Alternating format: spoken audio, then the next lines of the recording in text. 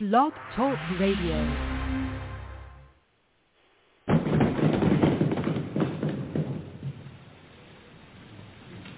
President recognizes Mr. Adams of Massachusetts.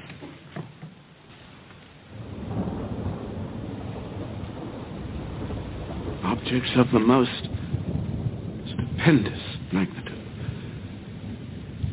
Measures which will affect the lives of millions, born and unborn, are now before us.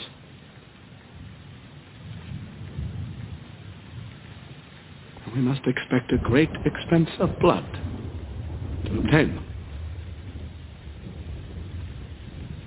But we must always remember that a free constitution of civil government cannot be purchased at too dear a rate, as there is nothing on this side of Jerusalem of greater importance to mankind. My worthy colleague from Pennsylvania has spoken with great ingenuity and eloquence. He has given you a grim prognostication of our national future, but where he foresees apocalypse, I see hope. I see a new nation ready to take its place in the world. Not an empire, but a republic. And a republic of laws, not men. Gentlemen, we are in the very midst of revolution. The most complete, unexpected, and remarkable of any in the history of the world. How few of the human race have ever had an opportunity of choosing a system of government for themselves and their children. I am not without apprehensions, gentlemen. But the end we have in sight is more than worth all the means. I believe, sirs, that the hour has come. My judgment approves this measure, and my whole heart is in it. All that I have, all that I am, and all that I hope in this life, I am now ready to stake upon it. While I live, let me have a country.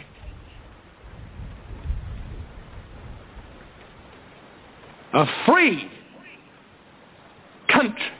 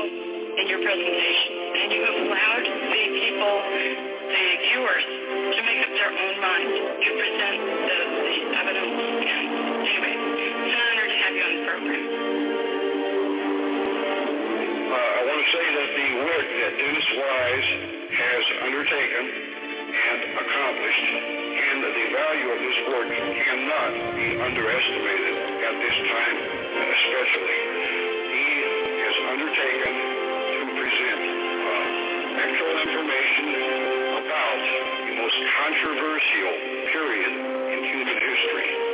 We have been given a narrative that has painted a picture, an image for the world to consume. And we have to look at this. The reason this is so important, this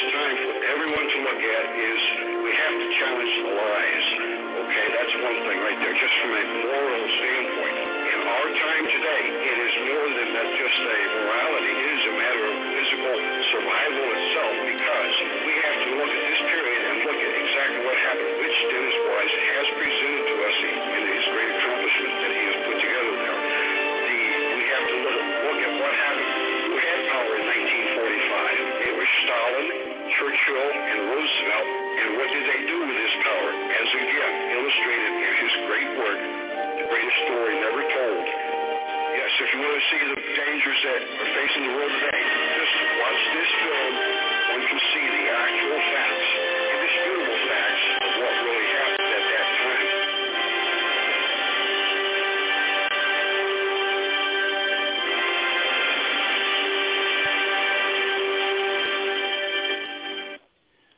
All right, everybody, Joseph Gibson here, turning it over to the Republic. Go ahead, Mr. Henning. Thank you, Joseph. Thanks for allowing us to come onto this platform and share with the people. America, good evening. We're restoring your republic peacefully and lawfully. If you have some time, go back to our national website, republicforunitedstatesamerica.org, and educate yourself. Share that with your children, your grandchildren, and your neighbors. Tonight we're going to have Justice Waters from the Indiana Free State and share some thoughts with you. Justice Waters? Well, thank you, Governor. Hello, America. You know, the last couple of weeks, we've had conversations after our initial call, and the word faith has come up. I was wondering last week after listening to everybody talk, what if most Americans that go to church, they hear the word faith, they try to use it in their everyday life, and most of us wonder why things don't happen the way we expect them to. Could it be, like I found out in 95 through 96, that the faith that I was using was not the correct faith? I learned through experience, trial and error, and usually by tribulation, that the faith I was using wasn't right. Faith isn't the gab it and grab it.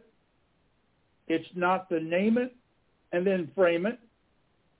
And it's not the simple say it and then take it. It's not the prosperity gospel type of faith. Faith is a whole lot more than just that. When we break it down, it's the ABCs of God. Faith compiles four things.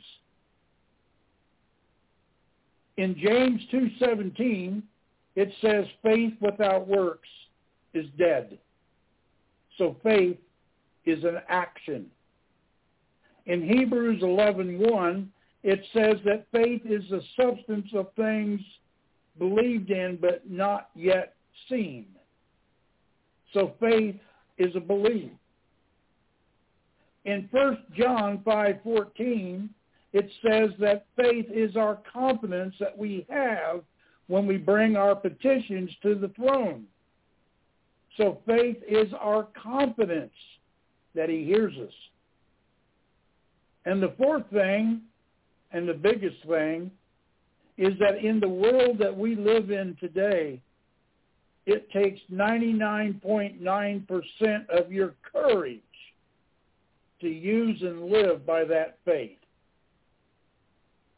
See, we must use faith in order to have this republic stood up, because it will not be us that stands it up. It will be the heart of the people of America. And then it will be by the power of God that we are stood up. No one or two people will ever be able to do that task. But there's a hitch to all about faith. And that is, we all, you and I, must follow his word. We must live his word. And we must never walk away from him and his throne, his Son, or his Holy Spirit. Right now, what we see going on out there in Biden land is the awakening of the people. Our enemy is trying to put us down. And all he's really doing is is raising us up. He's raising God's people to a point of going on a spiritual warpath against him. People from all walks of life are now sick and tired of him putting us down, placing us as a state of enemies against his agenda, and he has opened a lot of eyes, both physically and spiritually. Our founding fathers used their faith in a holy God to form this nation. But God didn't just come down one day and tell good old George he was going to make a new nation and that we were supposed to call it the United States of America. No, no one was told anything. So what happened? The founders in early 1776 began to write a document about freedom against the King of England.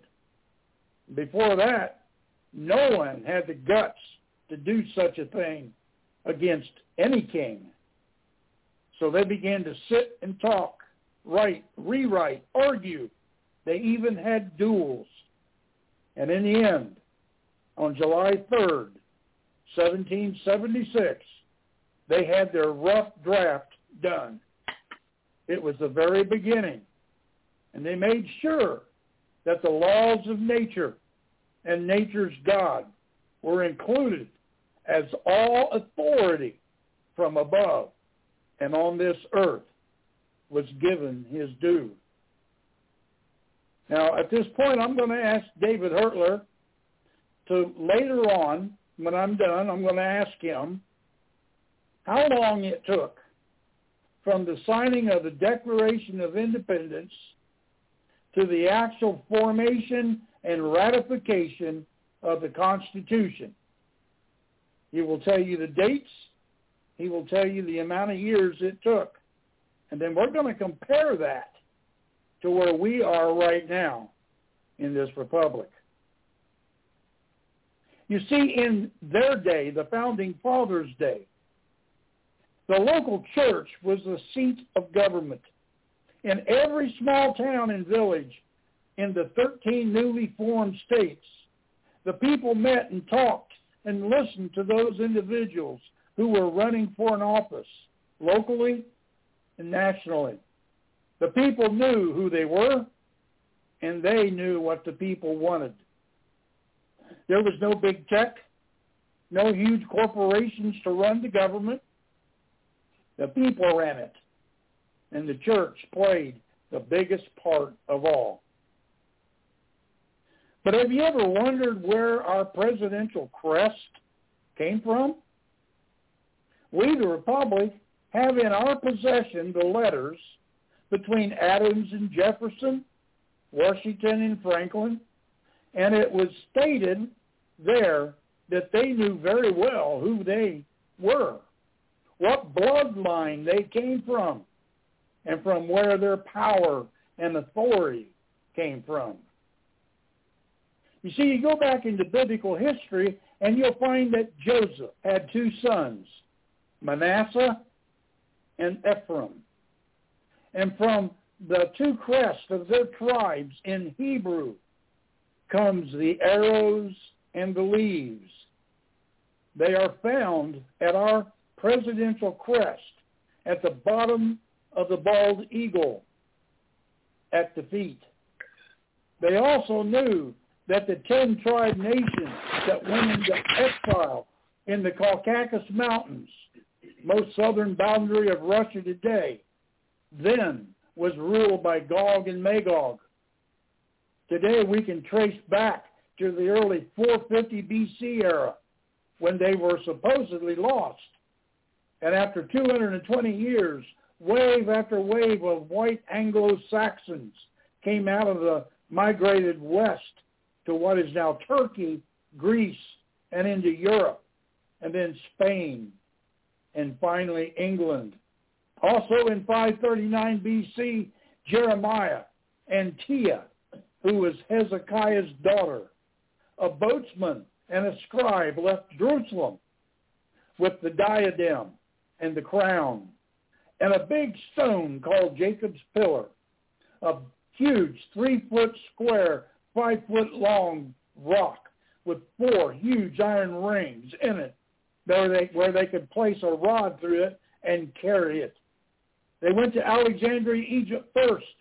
Then a year later, they went through the Straits of Gibraltar and landed at a group of isles called Ireland in 580 BC, where Tia married an Irish prince, had children, along with the crown and the diadem.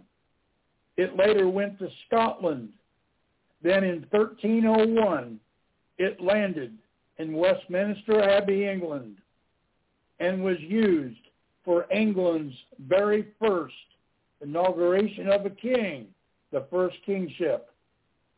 Thus, the prophecy of Ezekiel 21, 26 through 27 was fulfilled, that he would overturn, and overturn it till he comes, whose right it is, to sit upon the throne. From Jerusalem to Ireland is 1 overturn. From Ireland to Scotland is 2 overturns. From Scotland to England is 3 overturns. Then in Ezekiel 38:13, we have a scripture where it's mentioned Sheba, Dedan, and the merchants of Tarshish with all the young lions thereof. Sheba and Dedan are the Saudi Arabia Peninsula.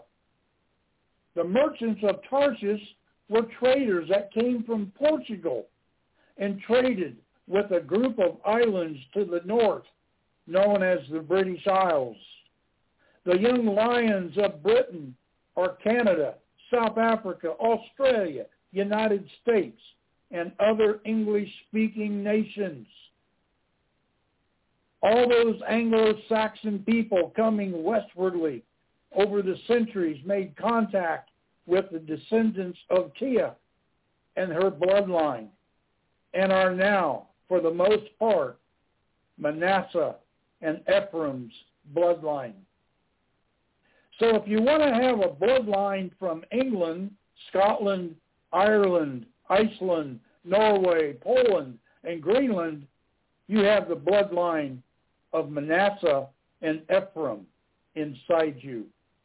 That makes you the bloodline of the Hebrews, the chosen, and the founders knew that since most of them came from England and Scotland, and there were some from Ireland, they wrote the Constitution based upon the church of the Messiah. And that church wound up right here in America.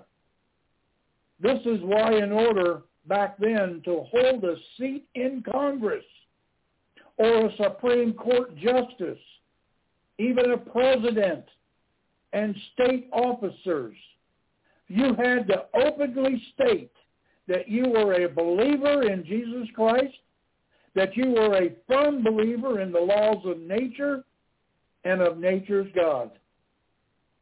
They did not want the Catholics here because of the Jesuits.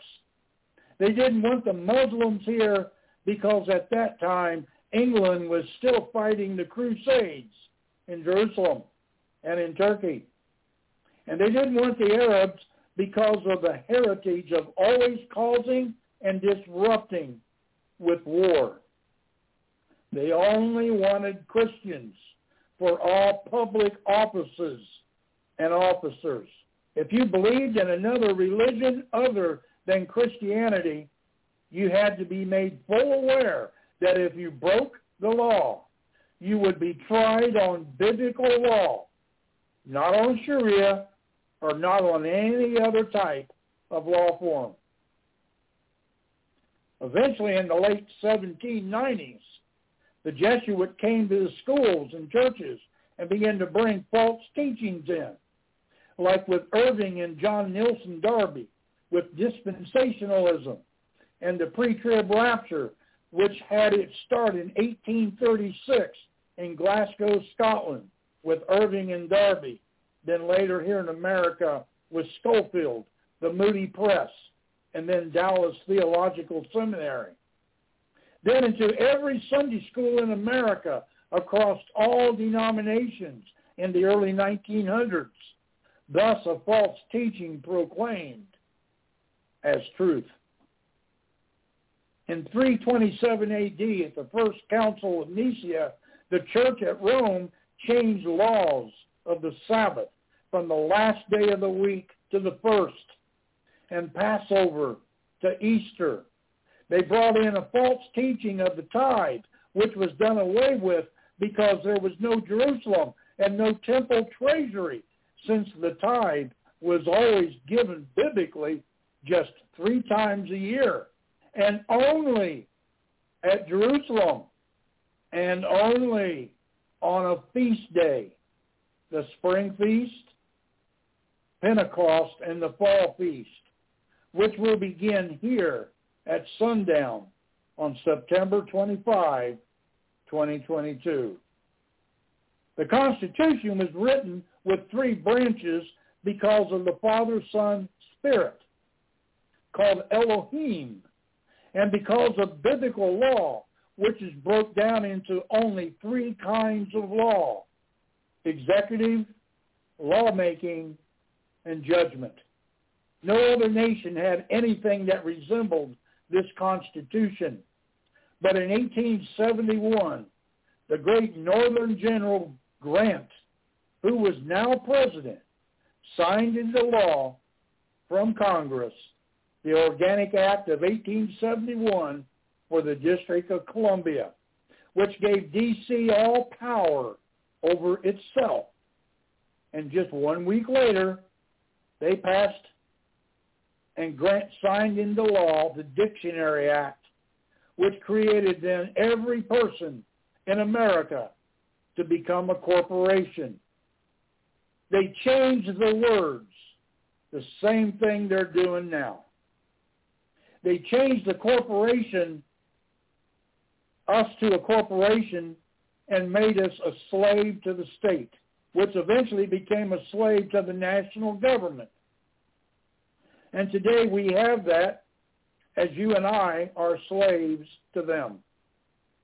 If you buy a vehicle, get any kind of license, drive on their roads, pay any tolls, buy their food with a credit card, have any kind of bank account, and use their city water by contract, you are their slave until the corporation goes down. You can get out of all their contracts if you want to pay thousands of dollars, wait 10 to 15 years, and then have no guarantee that all the judges will accept it. You will either have to bow down to a slave master or get into the covering of Yahweh, creator of the laws of nature, and he owns the universe. There is nothing that happens in this universe. He owns the universe. It's like a train set that he put together. He created it, and he is the only one that can operate within its laws. We are counting our blessings every day. We need help so we can help the American people. We need 2 major things from people. We need a militia that will bind together and serve the people of America, defend them, and uphold and support the Constitution and the Bill of Rights for each American. And then we need the church. And I don't mean just a denomination or denominations. I mean the people of the church, because the people are the church. We need to have as many Bible-believing, God-worshiping, Bible-teaching, and truth-seeking men and women to take up the truth and start marching alongside us. And we can take our nation back before Biden completely destroys it. If you will not do it, then who will? You can no longer wait for the next guy and see if he stands up to do it. What is faith?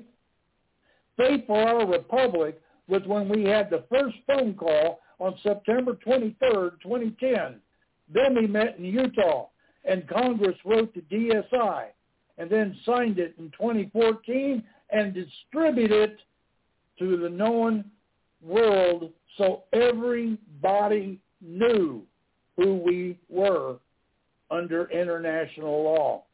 Then came the years 2011 to 2017, where we had 3 attempts to destroy us from within, where we that are here tonight stood tall and we held our ground. We believed in our God. We believed in the blood of Yeshua, and we spoke his word through the worst times, and yet he never failed us. We never failed our oath. We stood tall, strong in our belief that God would help us and give us what we needed, still acting on our belief. But then now today, we have the confidence that he hears us, that he will do and give us what our petitions that we ask for. He has sent us through so far. Why would he stop now?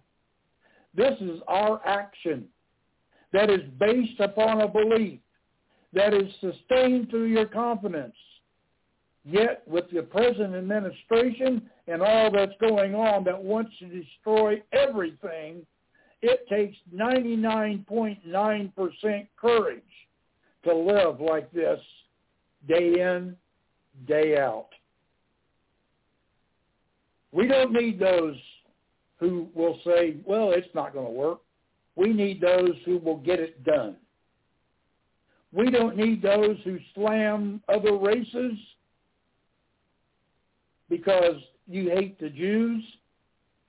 If you hate the Jews, then you hate the Messiah because he was a Jew. He was from the tribe of Judah. Therefore, if you are one of those, you need to take your hating spirit and go somewhere else. We don't need you. We can't afford you because all you do is bring destruction to whatever it is somebody is trying to build. The prophets warned of old those kind of people, and they didn't listen. And those kind of people wound up getting destroyed. If you use doubt, then you're not using faith. We need those who will operate in biblical faith. You don't have to be a scholar. You don't have to be a Harvard graduate.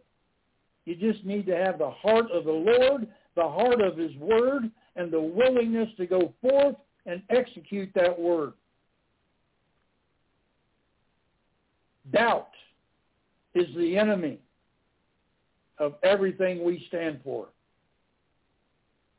So what we have learned to do is to doubt our doubt. Once we doubted our doubt has been doubted, and therefore it can't doubt anymore. This republic is built on faith through his holy scriptures and the power and authority that it gives us. Nothing else matters except what's in store for the people. We are not about ruling over people. We are all about the people ruling over themselves. We love our nation as it was before 1861. And we love that the founders were doing what they did. But today we have people like Brittany Griner, who sat on the sidelines during the national anthem, raised her fist, wearing shirts that said Black Lives Matter, who we know to be a destructive force. She wanted socialism. She said socialism is the greatest thing for America. Then she tried to push drugs into Russia to go there and play basketball. And now she's sitting in a socialist nation in their prison. Well, Brittany, you wanted socialism, you got it. Happy 8 years.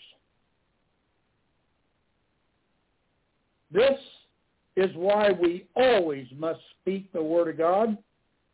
We must speak it in our own lives as well as others, and we need to speak it in truth and in harmony for heaven to operate on our behalf. This is what we have done. We have operated in a biblical faith. It is where we are today. We serve the people. We have the heart of the living God, of Abraham, Isaac, and Jacob. And all we want to do is bring this republic back so the people of this nation can live in harmony and in peace without demonstration, without insurrections, without hate, violence, and death. That is not a republic. That is hell. David, would you please tell the people the dates and how many years it took for the Founding Fathers to come between signing the Declaration of Independence to the signing and authorization of the states for the Constitution for the United States? The floor is yours, David. Thank you, Justice Waters. A tremendous presentation again, as always. I know 1787, on September 17th, the Constitution, a couple of years later, it was ratified, 1789. But the Bill of Rights, correct me if I'm wrong, I think it was finished on December 15th, 15 years after the Declaration of Independence, 1791. So 15 years later, 1791, the Bill of Rights came out on December 15th. Is that kind of like what you're looking for? Yes, David. Let me ask you a question. Okay. You've been in this for a while. Yes, have you noticed that we have done parallel things to what the Founding Fathers had to go through, that what they did, we had to go through as well? Have you noticed that? Yes, sir. Yes, sir. And I want to say this, and my world has been turned kind of upside down, or it's been in a scattering because of a book.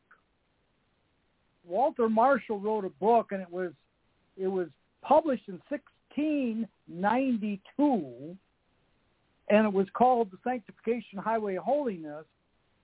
And to live by faith, this is taken too lightly, especially in today. The kingdom, when you come into the kingdom of God, when you receive Christ, your way of living is only by faith.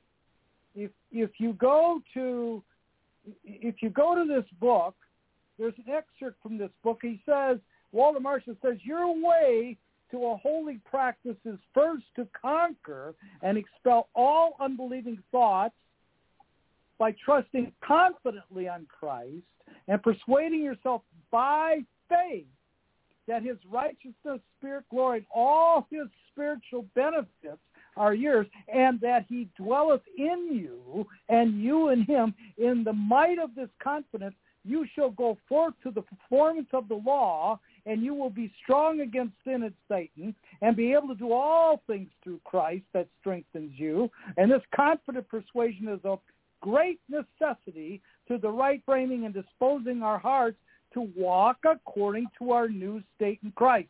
Listen, the life of faith principally consisteth in it, and herein it eminently appeareth that faith is a hand not only to receive Christ, but also to work by him, and that it cannot be effectual for our sanctification, except it contain in it some assurance of our interest in Christ, as hath been shown. Thus, we act as those that are above the sphere of nature, advanced to union and fellowship with Christ. Now, taking this one step further, if you go to Galatians chapter 3, it will say in there, the just shall live by faith. They worship by faith as Abel. They walk by faith as Enoch. They work by faith as Noah. They live by faith as Abraham. They govern by faith as Moses. They followed by faith as Israel. And they fought by faith as Joshua. And they conquered by faith as Gideon. And they subdued kingdoms by faith as David. And then they closed the mouths of lions by faith as Daniel. And they walked through fire by faith as the 3 Hebrew children. And they suffered by faith as Paul. And they died by faith as Stephen, the first Christian martyr. By faith they were patient in suffering, courageous in battle, made strong out of weakness, and were victorious in defeat. They were more than conquerors by faith, looking unto Jesus, the author and finisher of our faith. The faith of the saints inspire us, but we look to Jesus. This you can't take faith lightly. The only way that the republic can stand is by faith. The only way that the Christian, the believer, is to function is by faith. If we go to Hebrews chapter 11, I believe verse 6, you cannot please God unless you walk by faith. So the just shall live by faith. I yield the floor back to you, Justice Waters. Thank you for giving me this time. Yes, sir. You know, everybody, this republic from the very beginning in 2010, from Utah on, has endured the same things, almost on the same timeline as what our founding fathers endured. And the reason I asked David to do that is because originally there was a 10-year plan. And things happened during that 10-year period to where it kind of like delayed it. It may have delayed a couple of things here and there to where we are now in our 12th year. We're almost at the end of our 12th year, going into our 13th year. If the founding fathers took 15 years to go from the signing of the Declaration of Independence to the standing of the Republic through the biblical Constitution, then what we are looking at is a 15-year period from the signing of our DSI to the standing up of the Republic because of the people of this nation, because the power of God is being exerted through faith. And I don't care what anybody does. I don't care what any sitting president may say. The power of the Bible, the power of the Spirit of the person who is living the Bible and living with the blood of the Messiah over him will stand this thing up, and we will take our nation back. No matter how it is done, we will take our nation back. Can I interject Don't here? ever forget the idea that our founding fathers didn't just walk into a room, somebody gave them the keys and off and they ran. No, they had to take it. That meant somebody had to pick up a weapon and go take it from the British. If you think for 1 minute Hillary Clinton is going to turn the keys over to President Geiger, you got another thing coming. We're going to have to take it eventually. faith is in every aspect. But here's what we are asking and pleading for tonight, people. We need the pastors of these churches in America to quit arguing, to quit bickering. Your denomination doesn't mean a thing in heaven. What means something is whether or not you are covered by the blood of Yeshua. Are you covered by the blood of the Lamb? If you are, then you are a body member of Christ. And we need you in our republic. You used to sing a song, the Battle Hymn of the Republic. That's us, folks. That's who we are. And if you're going to sit in your churches and sing that song, then are you going to stand up one day and actually do it? Or just wait for somebody else? That's my question. We need you, pastors. We need you to go forth and tell your congregation, God's got an answer. The answer is right in front of you. All we need is for you, the people, to back us, to be a part of us, to join up with us. Because when they, the enemy, see thousands every day coming on board with the Republic, they will start hitting the jets and taking off to other countries. Believe me, that will be their first step, because they will not want to look at prosecution down the road. They'll go live in China. They'll go live in Russia. They'll feel protected there. We will never let them back. We follow the laws of the Bible.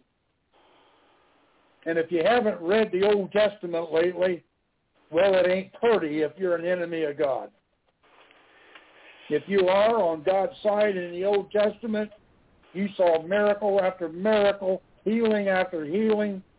You saw all kind of neat things take place for you. Can I ask a question? Yes, sir. The people that I speak to of the church, from the churches around the country, I don't know if anyone wants to come on board here or maybe clarify it. We're in the end times. That's what I've been told by pastors and have talked to me, and that these are the end times, and it's all going downhill. This is not evolution; it's devolution. And basically, if the people are to repent and turn away from their wicked ways, God will heal the land. But at the times that we live today, it's going down. Prepare for the rapture, they say. Prepare to be raptured out of here. Prepare, it's all lining up. Prophecy is being fulfilled before our very eyes. The prophetic writings and teachings of the Bible are being fulfilled.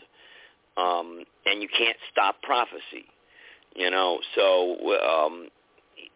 unless there's some sort of leader that's going to rise up, or some group that's going to rise up and start waking up the masses and coming together to show and lead by example, then the people are lost. And prepare for something big, prepare for the rapture. And that's what I've been told by, I don't know who's on tonight that can maybe clarify the rapture. Maybe. I know there's some discussion about that. I spoke to some people within the Republic about that also. So the teachings of this doctrine, and that this is and that the King James Bible is the seventh translation of the Word of God, and that's the true Word of God that has been preserved for all of us to study and read. And if nobody believes that God can preserve His Word, then what kind of God do you have? Put him in a paper bag and he can't get out. So therefore, so I don't know if anybody can clarify this, expound upon this, or maybe their take on the end times and where does America stand in the end times? Maybe if there's some pastor. I know I invited a few on here because there were some questions also where they were inspired by one. I'm not going to mention his name unless he wants to put his hands up. There was one there that you were inspired by what he had to say and things that he was talking about.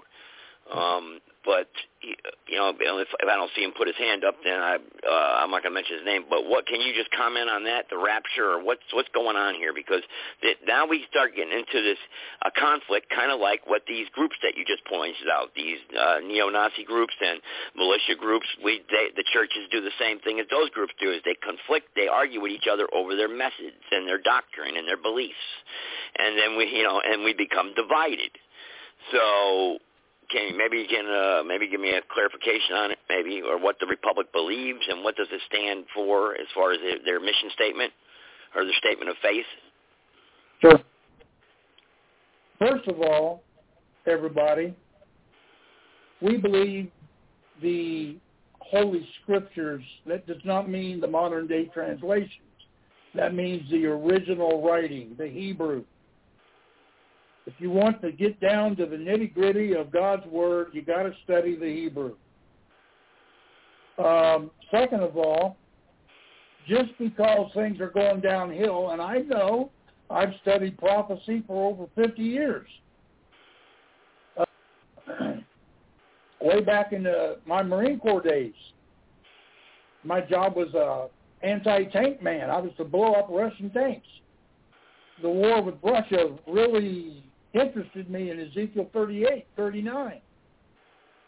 But even though things are going downhill, and it looks like that the prophecies, and they are being fulfilled daily, does not mean we don't continue to do what the Word tells us to do. We, the believers, need to band together. We need to come together, not drift apart, come together. And we need to live together, communicate together, bind together. This is what we are supposed to do. That way we are a force. Yes, there's going to be a system of the Antichrist. Yes, there's going to be a false prophet. But the Bible never says he conquers the entire world. There are pockets of resistance. That's the white horse. He was given a bow and a crown. He was never given arrows. He went forth conquering and to conquer, but it never says he conquered. Wait a second. That resistance, was that resistance during the tribulation, or the tribulation, or that's just before the 3.5 year Great Tribulation? Yeah. 7-year tribulation. It's only 42 months. It's a 7-year trip. Years, it's only 42 months. What do you mean it's only 42 months? I don't understand. It's only 42 months. The Bible, Daniel tells you time, and the dividing of time. Revelation tells you flat out 42 months. From the time that the seventh seal and the trumpets begin to blow, from that point onward to the return is 42 months. That's I was always been taught it was a 7-year trib. That's why. I know. That's dispensationalism. That's the Darbyism. Yeah. That's the. All right, hang on. I got someone from the church on now. Let's see here. Go ahead. Let me connect you. Go ahead. Thank you for coming on. I appreciate it. Go ahead there. Give us some doctrinal expertise, please. 203, area code 203. You there? Oh yeah, I'm here. This is Dr. Ventura. Go ahead. Good evening, gentlemen. I've been quietly listening. Hey, sir, how you doing? I'm good, sir. Thank you. I was on a while back, and here's what I'm a good Baptist. Praise the Lord, Pasayamo. Okay, Bunker Hill, which wasn't fought on Bunker Hill. But anyway, preaching from the pulpit, sound doctrine, Bible believing. Amen. Anything that's done outside of faith is sin. That's what the Bible says. So we have to have faith, whatever we do. Well, this is what I believe about the nation. I believe the Bible and the prophecies are correct. Everything goes down. But, as I said before on this program, Josiah was a boy king.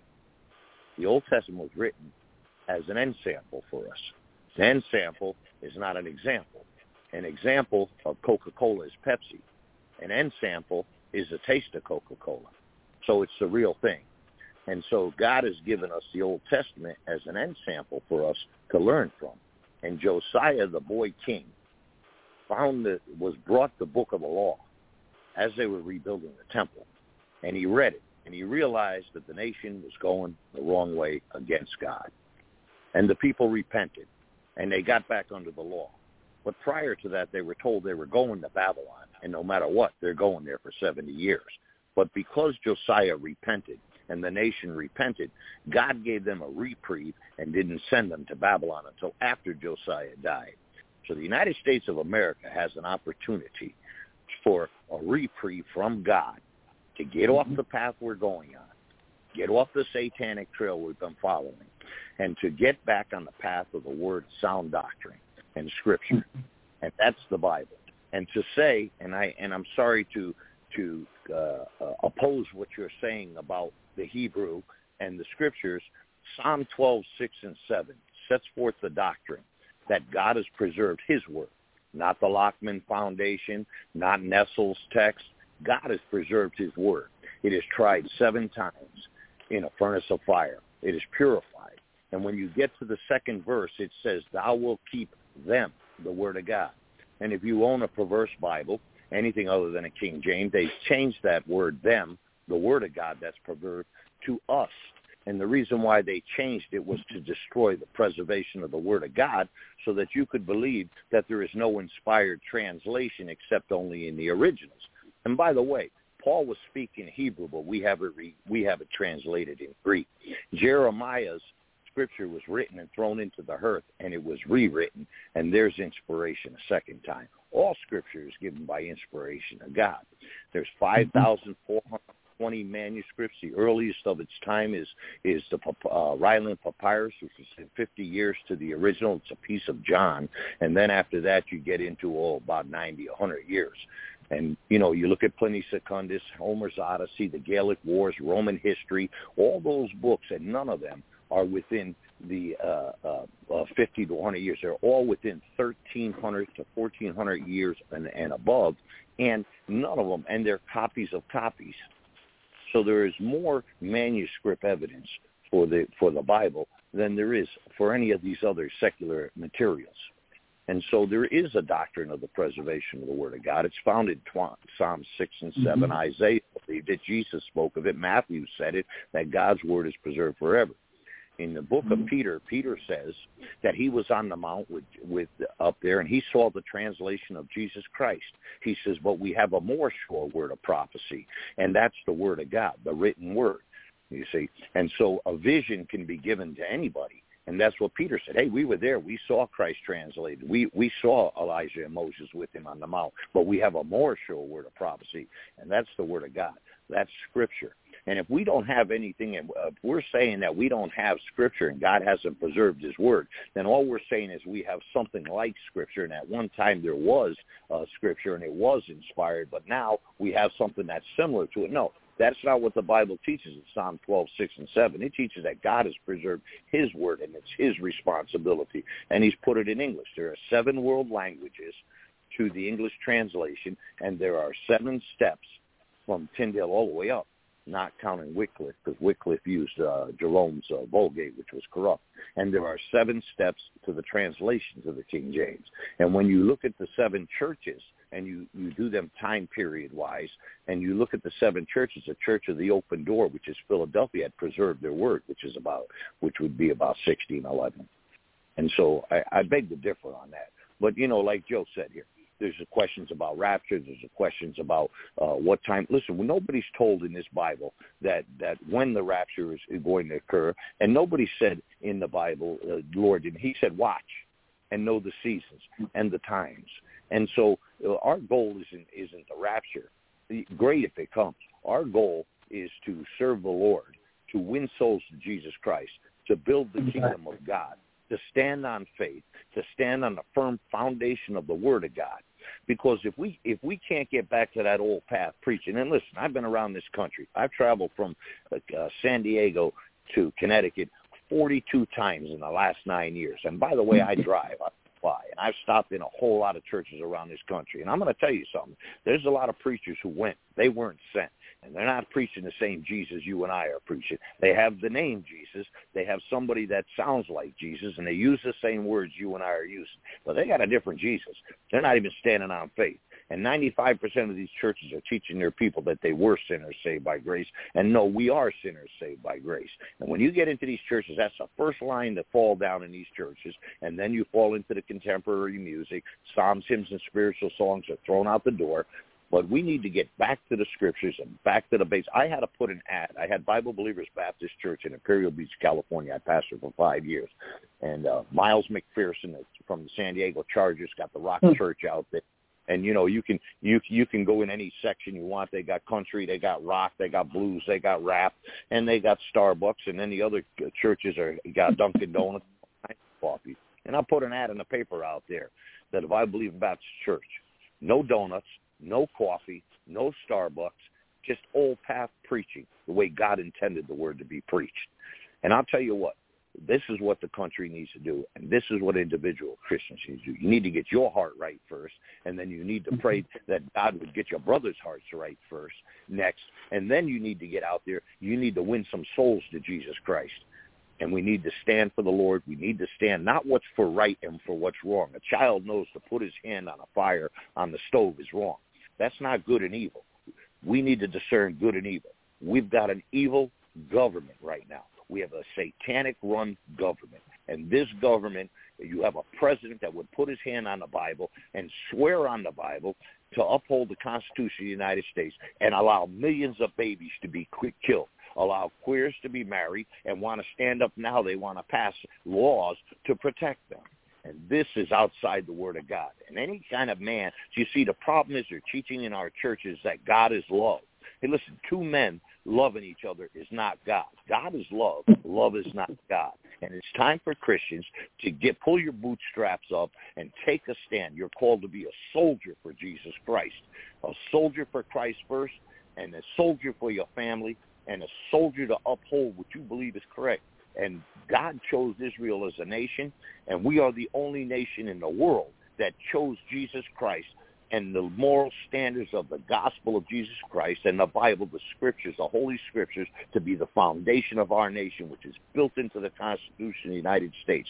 And it's about time Christians get educated to it and woke up to it. Dartmouth, Yale, listen, they're the Ivy League. They're not the same vine. We come from a different vine. At one time, it was schools of divinity, and they taught and they required men to go to chapel, and they taught the Constitution, and they taught Bible reading. These things have turned now. The devil has got in there. He's already turned those things. We are suffering from a generation that is godless, a generation where they're teaching our children that you grew up, you evolved from slime, and you came out of the ground, and when you die, you go back to the ground. And so you came from an animal, you are an animal, so when you're in the street killing like an animal, it's okay because you have no hope anyway. That's what they taught our children. That's because the Christians didn't stand up. That's because we let them take the Bible out of the schools. That's because we allowed them to take down or the Ten Commandments from our courtrooms and from our government buildings. And because they can't understand separation of church and state, and all that means is that the state doesn't run the church. It doesn't mean that Christians aren't in the government. And so we need an awakening in the country, and yes, we're preaching. I preach it in my church. Dr. Massa preaches in Stamford, Connecticut, Landmark Baptist Church. You can go down to Pine Forest Baptist Church in Pensacola, and you'll find Pastor Richard Godinez down there. You'll find Angel Vasquez in Bible Believers Baptist Church. We got preachers out there that are preaching it. We're preaching it. And we're not educating, we're edifying. And education only lasts in this world, and edification will last through all eternity. And so I want to thank you for the opportunity to speak here. And, we can differ on a whole lot of things. We can't differ on the manner of our salvation. We can't differ on the ordinances of the church. But we can say, we can differ on when we believe the rapture is going to happen and when we don't, whether it's 7 years or 42 months. And, I can break that down to you to 5,220 years. It was Sir Robert Anderson that used the astronomical charts and came up with the year 483. In the year 483, Christ comes through into Jerusalem, and that's when they're yelling Hosanna, Hosanna. And so that's 483 years, 7 years are left. When you look at Leah and Rachel, and Isaac goes out there to get his wife, or Jacob rather goes out to get the wife, and they tell him you have to work one more week, and you find the biblical interpretation of that week is 7 years because he worked for 7 more years, and so you have to, all that ties in. And we don't have that time, and I'm not trying to take command of your No, but I got a question for you, Dr. Ventura. Now, he also called upon the militias of this country also, and of course now we know they're divided. And of course, we hear this ridicule of always. I brought it up also with the churches attacking each other, the militias attacking each other. We as Americans attack each other, like you said, arguing over silly things or even being cruel sometimes. For instance, we do good programs and the devil comes in and attacks us, like these people with the Jew. They say Jesus was a racist. He wasn't Jewish. So these are big things and big issues that are dividing. And you see, like you just said it yourself about Israel. A lot of people are opposing the land of Israel or opposing the real Jew, and they're disseminating or not correlating the fact that there is different types of Jews out there, people that call themselves Jews but are not Jews. So we've had this discussion 1,000 times. This message to these people out there that just don't, or even the ones that criticize me, or tear me apart and rip my character apart. And they one more thing, they also brought down a woman. They said there was a woman that comes on this program, Sandy, and they attacked her the other night, saying that she was the epitome of the destruction of family because she should not have been in the military. Women should not be in the military. She should be at home with the family, so therefore we shouldn't be putting her up on a pedestal. Stuff like that, things like that bother people, and it creates division. And I, for one, respect Sandy, and I think she's a great woman and a great role model. Her choice to go in the Air Force and her rank she did, and the unfortunate thing of her being fired because of the jab, and she's been a hero in my eyes. But these people that are doing these types of things, what could you say to, or maybe give a scriptural advice, or as a pastor, because that's what the pastor's job is, basically, is to counsel people. People should go to their pastors and like you say, submit to the authority of the pastor. But the problem is we have so much corruption. But take it from there. Well, what you're bringing is a dynamic question, and it's something that I'm confronted with often. Okay, and my wife was 20-year Navy, and then she worked for another 10 years helping the vets get their benefits. She's been an honor guard at the Tomb of the Unknown Soldier. We go there once a year with her military organization to present wreaths until Obama threw us out of there, and now we're at the Argonne Cross, of course.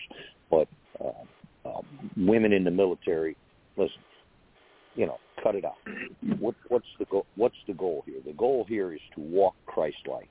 The goal is for us to be conformed to the image of the Lord Jesus Christ. My wife fought and has 100% emotionally disabled PTSD.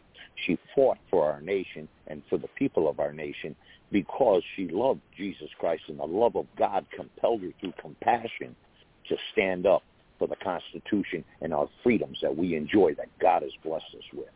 So, when people say things like that, usually it's a narrow-mindedness. And the other groups that want to pick on Jews and that, I heard them quote on your program and other programs, they go on and they quote the scripture from the book of Revelation where it says that they were of the synagogue of the Jews. Well, they claimed to be Jews. They were not Jews, okay, number one. Number two, the other problem is that, it's a lack of scriptural knowledge and a lack of discernment and a lack of the love of Christ. When you love God, we don't look at people in their color. That's your. I don't go to the supermarket and buy and get a steak and say, did this come from a black cow or a white cow? I eat the darn thing, okay? And so the same thing with Jesus. He didn't come to save skins. He came to save souls, okay? And so that's the proper teaching. And the edification of the people is that the Pharisees were divided. The Sadducees were Sadducee because they didn't believe in the resurrection. And there's always going to be sex. But when it comes to hate and when it comes to that type of thing, listen, God hates sin. And there are things that God hates, but they don't understand what the word hate means. They think the word hate means to destroy something, and really hate is a disdain for it, okay, a dislike, an extreme dislike. And so there are things that God doesn't like. The Bible tells you in Proverbs, a proud look, those that shed innocent blood, okay. And so when you're dealing with these people, you have to understand that they have a lack of knowledge of the love of Christ. And you're dealing with people that 85% claim to be and really aren't, or have never been truly edified and taught in the Scriptures about the love of Christ. The Bible says for the elderly women that teach the younger how to love their husbands. Well, why is that? It's because an elderly woman a holy elderly woman knows how to love her husband because she's submitted to her husband, not as a slave. Okay, and so when you got guys on there, I tell the guys, and I've got a prison ministry. I've got 38 guys studying for associate's degrees in theology right now. That I've got 164 hours on CDs, and that's all they can receive in the prisons. And so what I tell them is this: you're going to run this race. Every one of us is in this race. We're like horses lined up at the gate. You got your blinders on. You're not going to see the horse next to you. Just keep running. What's the goal? Jesus Christ. Stay on the path. Stay on the old path and just keep running. You and I are not going to solve it. You have to dismiss those people. You have to dismiss the racists. You have to dismiss the haters. You have to dismiss the whoremongers. And you just have to keep pushing forward. Leave them in God's hands and just move forward. You're not going to change their minds. Only the Holy Spirit can. You can plant the word. One man waters, another man, one man plants, another man waters, and God gives the increase. And so you go out, you bring the word to them. And listen, when a man rejects the gospel of Jesus Christ, his heart gets hardened. And the more he rejects it, the harder his heart gets. It's as simple as that. And so we're not going to solve the secular world's problem without the intervention of God. And so God Almighty, the man that was on here just speaking and preaching earlier, said the right thing. He said it's correct. We do nothing without the power of God involved.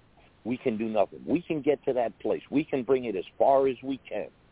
Okay, just like Moses did. He got to the Red Sea. And then what happened? Once he's got there, he could not open the sea himself. The people behind him were still murmuring. They were even his followers. And yet they were still sniveling after all the miracles.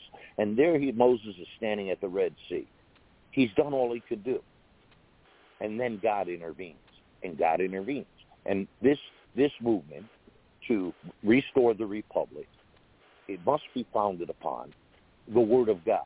It must be founded upon the belief that the faithful in God are praying and that they've got their hearts right and that God is going to intervene. And I truly believe that God will intervene. And God will raise up the person that is supposed to be there if he has not already raised them. And the people will know because my sheep hear my voice. And when you hear the voice of God through a preacher or through a man of God, you know because you have the Holy Spirit. When they bring those sheep to the well to water them, there's a whole lot of shepherds there, and there's a whole lot of sheep. But when that sheep calls, his sheep alone come, not all the other sheep. My sheep know my voice, and we know the voice of God. And so when you get around those people who are not of God, they didn't receive Christ, what makes you think they're going to receive you? Stand your ground, hold your faith, pray, and trust God in it. Pray for those who are leading. Pray for those who are guiding this movement, and pray that God protect them because they have enemies. Yeah. Like you and I. And it's not just the devil. Listen, a man who's saved, he's got the first problem is he's become the enemy of Satan. The second problem is he's got his own flesh to deal with. That's another enemy he's dealing with. And then he's dealing with the world because the world is against him. And so we need to pray for these men. We need to pray for these leaders. We need to pray for the men that God has brought forth and given the wisdom to begin this thing and to follow it through. I hope that helps somehow. Yeah. Anybody else? Yeah, go ahead. I just want to say something real quick. I like this guy. I'll close. Well, I mean, like I said, but we put it out there. We got to have the church involved with the republic, or the people involved in the church, or the republic involved with the church. Anybody else want to make a quick comment? Because I don't want to keep them here for the entire podcast. But anybody, the ones that have joined here tonight, I was kind of hoping a few others would come on. Anybody else here want to interject? Hertlers or Mr. Henning or somebody? Well, I like you guys, and I think the founding fathers are probably grinning right now. There you go. There you go. Who's that there? Thank you, Dr. Verchera. Yep. Thank you, Dr. Verchera. It's a pleasure to hear you sharing your wisdom and your insight.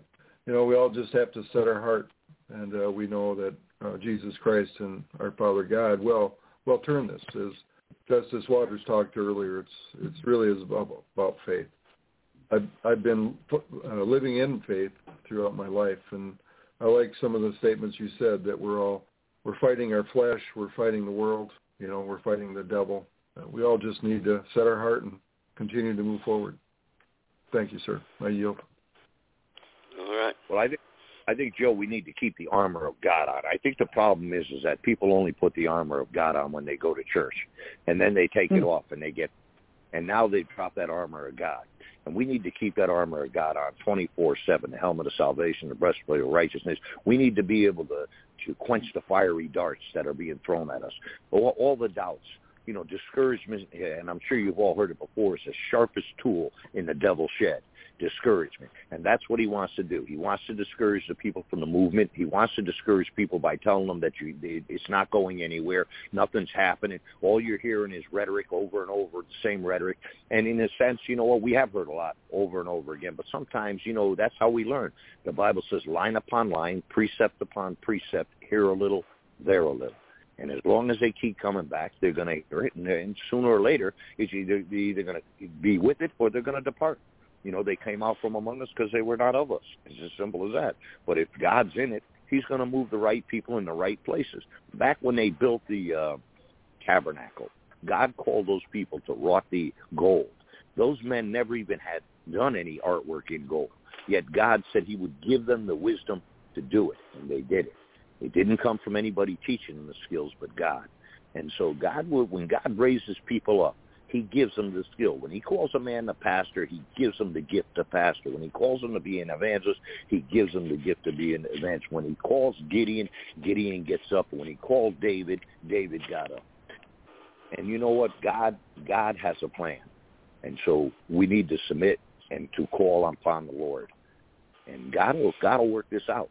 But listen, and it doesn't require millions of people. What it requires is faithful people. And because Elijah was a faithful man, he prayed and it didn't rain for 3.5 years. One prayer, one man. So think what we could do as brethren in Christ, join together in a solid, holy stand on the Word of God for what's good and not evil. Don't ever think that God's not hearing our voice. And Mr. Hurtler. Yeah, I was wondering, Mr. Hurtler, David was there. I know he a couple times wanted to interject with Mr. Ventura, and he was gone. Or I don't know if he's still there or not. But go ahead, Roger, real quick, if you got something you want to say. No, wait. Hold on. This is David. Let me say something here. Okay, the 501c3 it started going back to 1954, and it was because of Lyndon Baines Johnson, who was a high-degree Mason. Because of him, the domino effect happened. 501c3, all churches were tax-exempt. But people have embraced the 501c3 all of these years because of a Freemason, okay?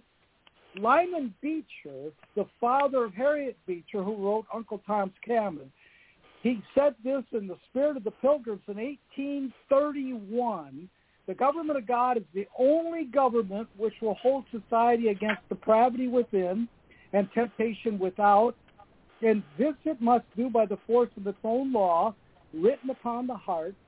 This is that unity of spirit and that bond of peace which can alone perpetuate national purity and tranquility.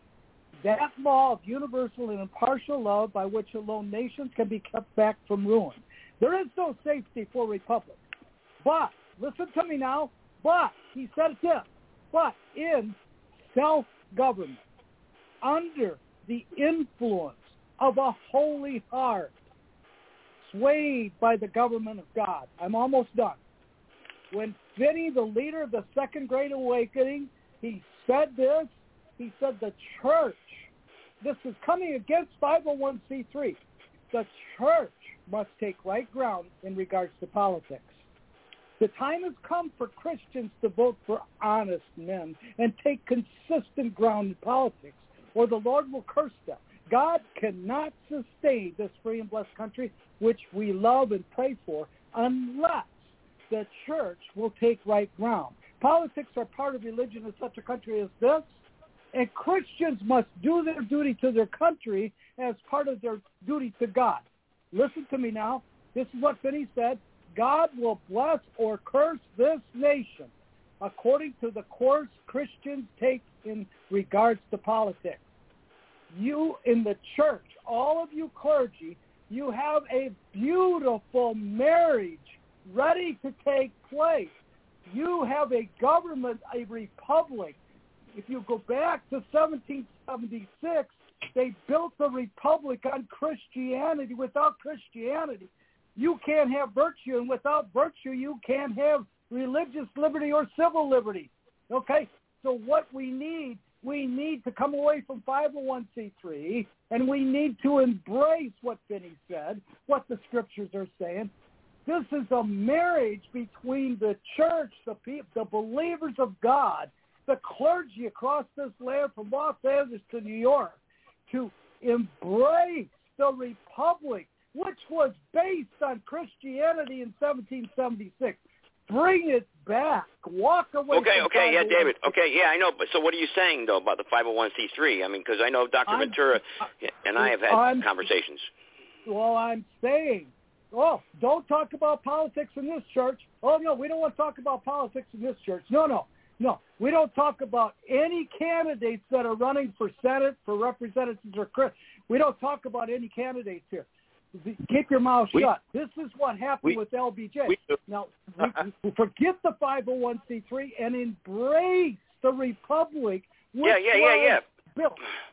Yeah, we got that, but we're just go ahead, Dr. Ventura. Go ahead. We do. We preach whatever we want in our church. We don't care what anybody says. Hey, you don't like it? The highway runs two ways. You want to put us in jail? We'll have a great prison ministry. Hey, how about that? You know what I mean? Yeah, I get that. Here's the problem with it. Okay? First of all, if I want to get married in the state, I got to have a license. Okay? Now, do I get the license or do I not? Well, that depends. Now I'm jammed up because I can't get certain rights and certain credits, and I can't do certain things. So now I'm limited, but I'm going to follow the Word of God, and so I'm not going to get a license. Well, do I have to wear a seatbelt? Well, now I'm arrested and I'm fighting this thing from prison. Okay, so you have to choose and pick your battles in the right place. Now, you say 501c3s. In this state and in California, if I want to have a church and I want to have a building, I got to be registered with the state. And if I'm not, they'll come in and shut me down. I had a church in my house. They came and shut me down. I had a church outside in my carport. I had 10 pews that I picked up from the oldest church in California in Rolando, and I was there. The city came in and shut me down. So now I'm sitting there. I can't have a church at my house. Where are we going to meet? I need a building. I need a place for the children. I need a safe place for everybody. So now I got to go down. I got to file as a nonprofit. So I go to the state and I get a nonprofit license, okay, under the state of California. Well, under Title 1829, the IRS code, it says I'm automatically a 501c. I didn't even have to file a paper. I automatically qualified. Now I have to. The only thing that the difference is that I didn't get a letter stating it. And most people don't, most people will pay the $800 and get the letter so that a large donor, they can, get their tax deduction, you see. So that's our problem, number one. So we in our church, I preach what I want to preach. I preach what God tells me to preach and nothing else. And if God tells me to preach that Joe Biden's a lowlife and an evil person, and which he is, and Schumer, I'm a preacher from the pulpit. If they want to come in and shut me down, and come on in and shut me down. I'll find another building, another church, another place, another city, another town if I have to. But that 501c3, yeah, you're right. It restricts you from saying things about politicians and things like that. And you know what? Hey, listen, all these guys that think they're sliding by that stuff that have a corporation or church incorporated in a state, they're automatically 501c3, whether they want it to be or not. So they didn't escape it, in case anybody was wondering. But I don't care what the government thinks. I'm going to preach what God tells me to preach. That's the pastor and preacher that I am. And it doesn't matter whether I, I got a license from the state of Connecticut to own a building, to rent a building, and to have a church. And I'm registered out here. I have to be. Otherwise, I don't have a building or a church unless I have it in my house. And then they'll come and raid my house and tell me to get out of my house. Okay? So, and you say to yourself, what's the lesser of the two evils? Well, listen, I'm able to get the gospel message out, and I'm preaching what the Lord tells me to preach. And it doesn't matter what that license says, and it doesn't matter any of that. It matters to them, but it doesn't matter to me. I'm a man of God, and I'm going to stand on the word of God. Anybody want to comment on that? David? Amen. This is Roger. Roger, go ahead. Hey, Pastor, first of all, I served in the Marines and the Navy in my life. Thank you for your service. service. Do me a favor and tell your wife thank you for her service. Well, thank you. And it just being great. I was in the Navy myself. Honor is due. Where honor, we give honor to those that deserve it. And when you serve that long, you deserve honor. There's just no other way to put it. Now, is this 501c3 thing going to be a problem with the Republic? I mean, because I know we've talked about there will be no 501c3 in the Republic. Hey, amen. There will be none at all. There will be no IRS, so we won't have to worry about it. Yep. Amen. I mean, it's that simple. Yep. Okay. There will be a lot of things in the Republic that you see now. But my question was this, Roger. My question was this, though, is we have pastors that want to be a part of or support the Republic, but they are 501c3 churches, and I know everyone goes out there and they bash them or they say, no, you can't be a 501c3 because you're serving two gods. I mean, I see what you're saying. Yeah. Right now, no, it's not a problem. I'm going to tell you why. All of us, in one way or another, we're living in this government. We have to have a driver's license. You got to put your seatbelt on. You got to pay your taxes.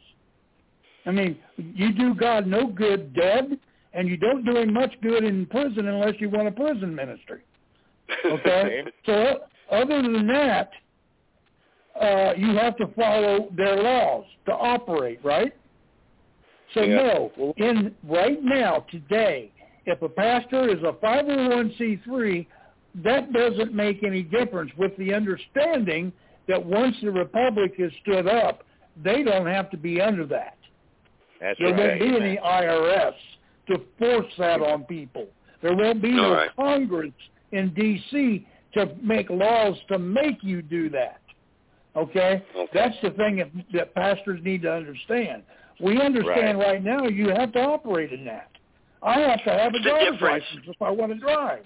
Okay, so, real quick here. We're all there. Yeah, we got that. Okay, that's not a problem. No, you make clear on that. Okay, the driver's license thing and whatnot. Well, just real quick, what's the difference between? I got a pastor here on the instant message right now. He's from New Mexico, actually.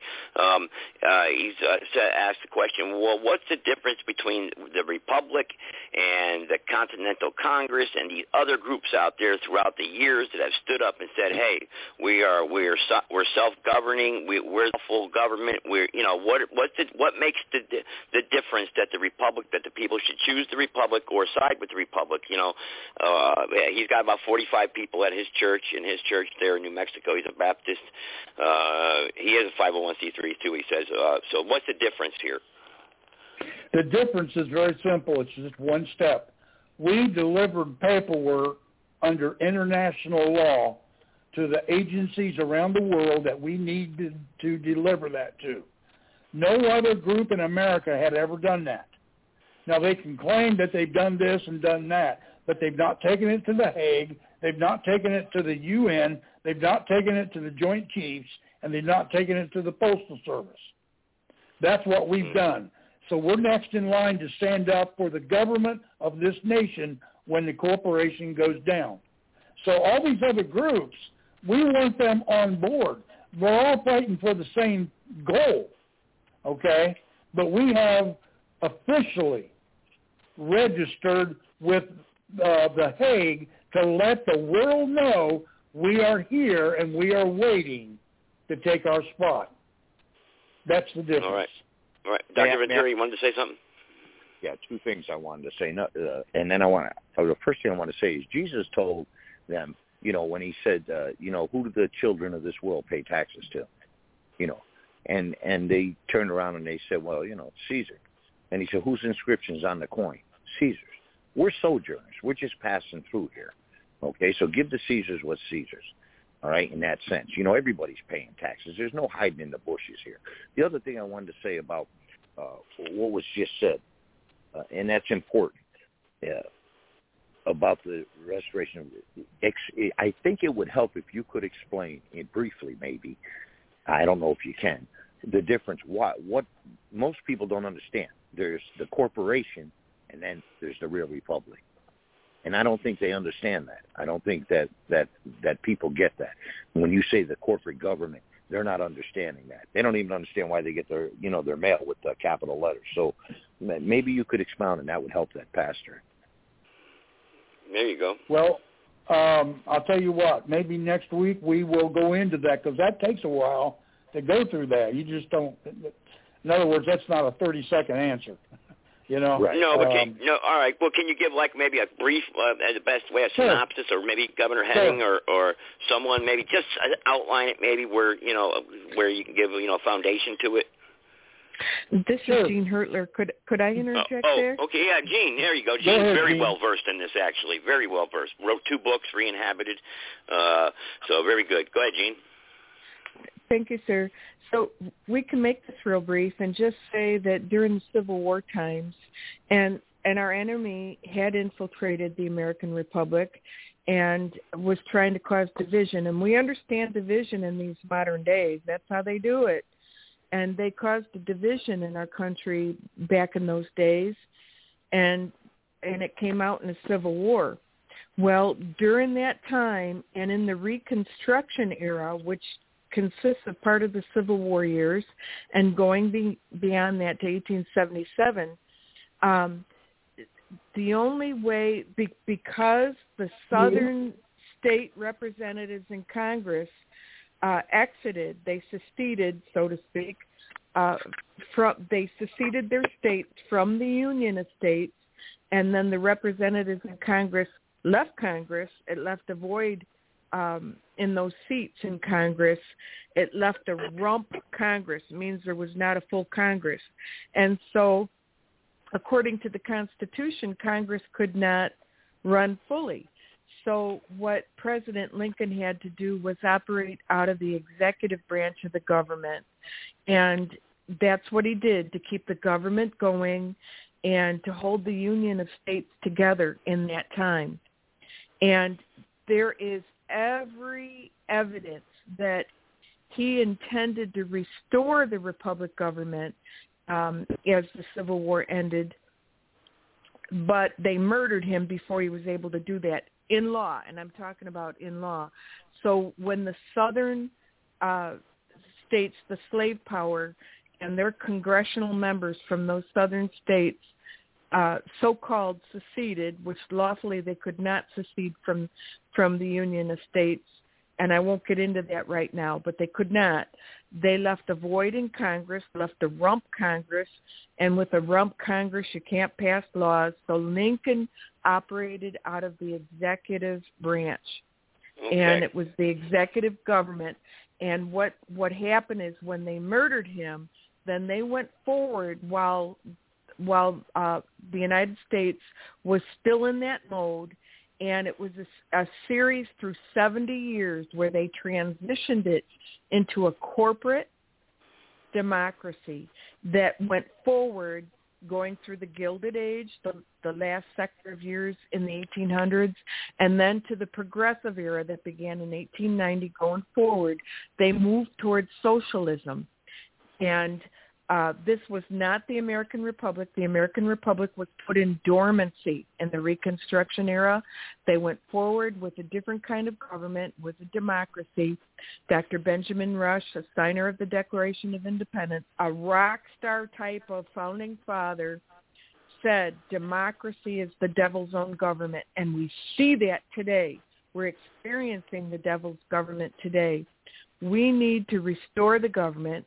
And in 2010, some brilliant men and women that worked. Joe, you were part of that in the Restore American Plan. That went back even before 2009. There were military that were working with Patriot leaders out there, and they had a plan. Yep. Yes, sir.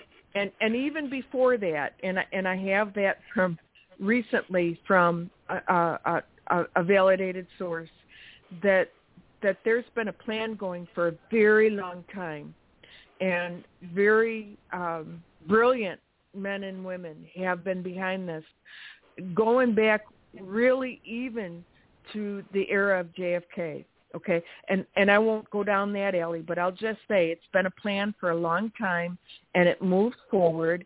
And in 2010, in law, using the law of nations, which is international law, it's accepted, acknowledged all over, it has been for a very long time, and they followed it. It was a miracle that notice was served on the organizations that Roger brought up, and that there is proof of service.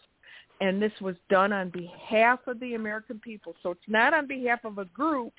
It's on behalf of the American people, so that when the Federal Reserve collapses and then the corporation,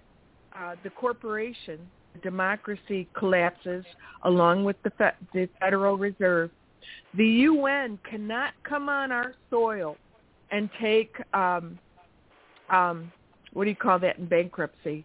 They can't take the assets of the American people, their bodies, their children, and their assets. They cannot do that because law has already been served on behalf of the American people, that the Republic has been taken out of dormancy in law and is working toward being restored. So that's the difference. That's the law. It's been done in law. There's proof of service. And it's for the American people. If these people did not do this in 2010 and this plan did not begin, if this was to happen, this is the problem with the banker bailout, and this is why they keep feeding off of each other. If these people did not do that, who owns most of the land over here? China. The United States would be divided up amongst the world, because if the Federal Reserve was to collapse and the United States government collapsed, because it's a de facto corporation, and the corporation would be absorbed into the rest of the world.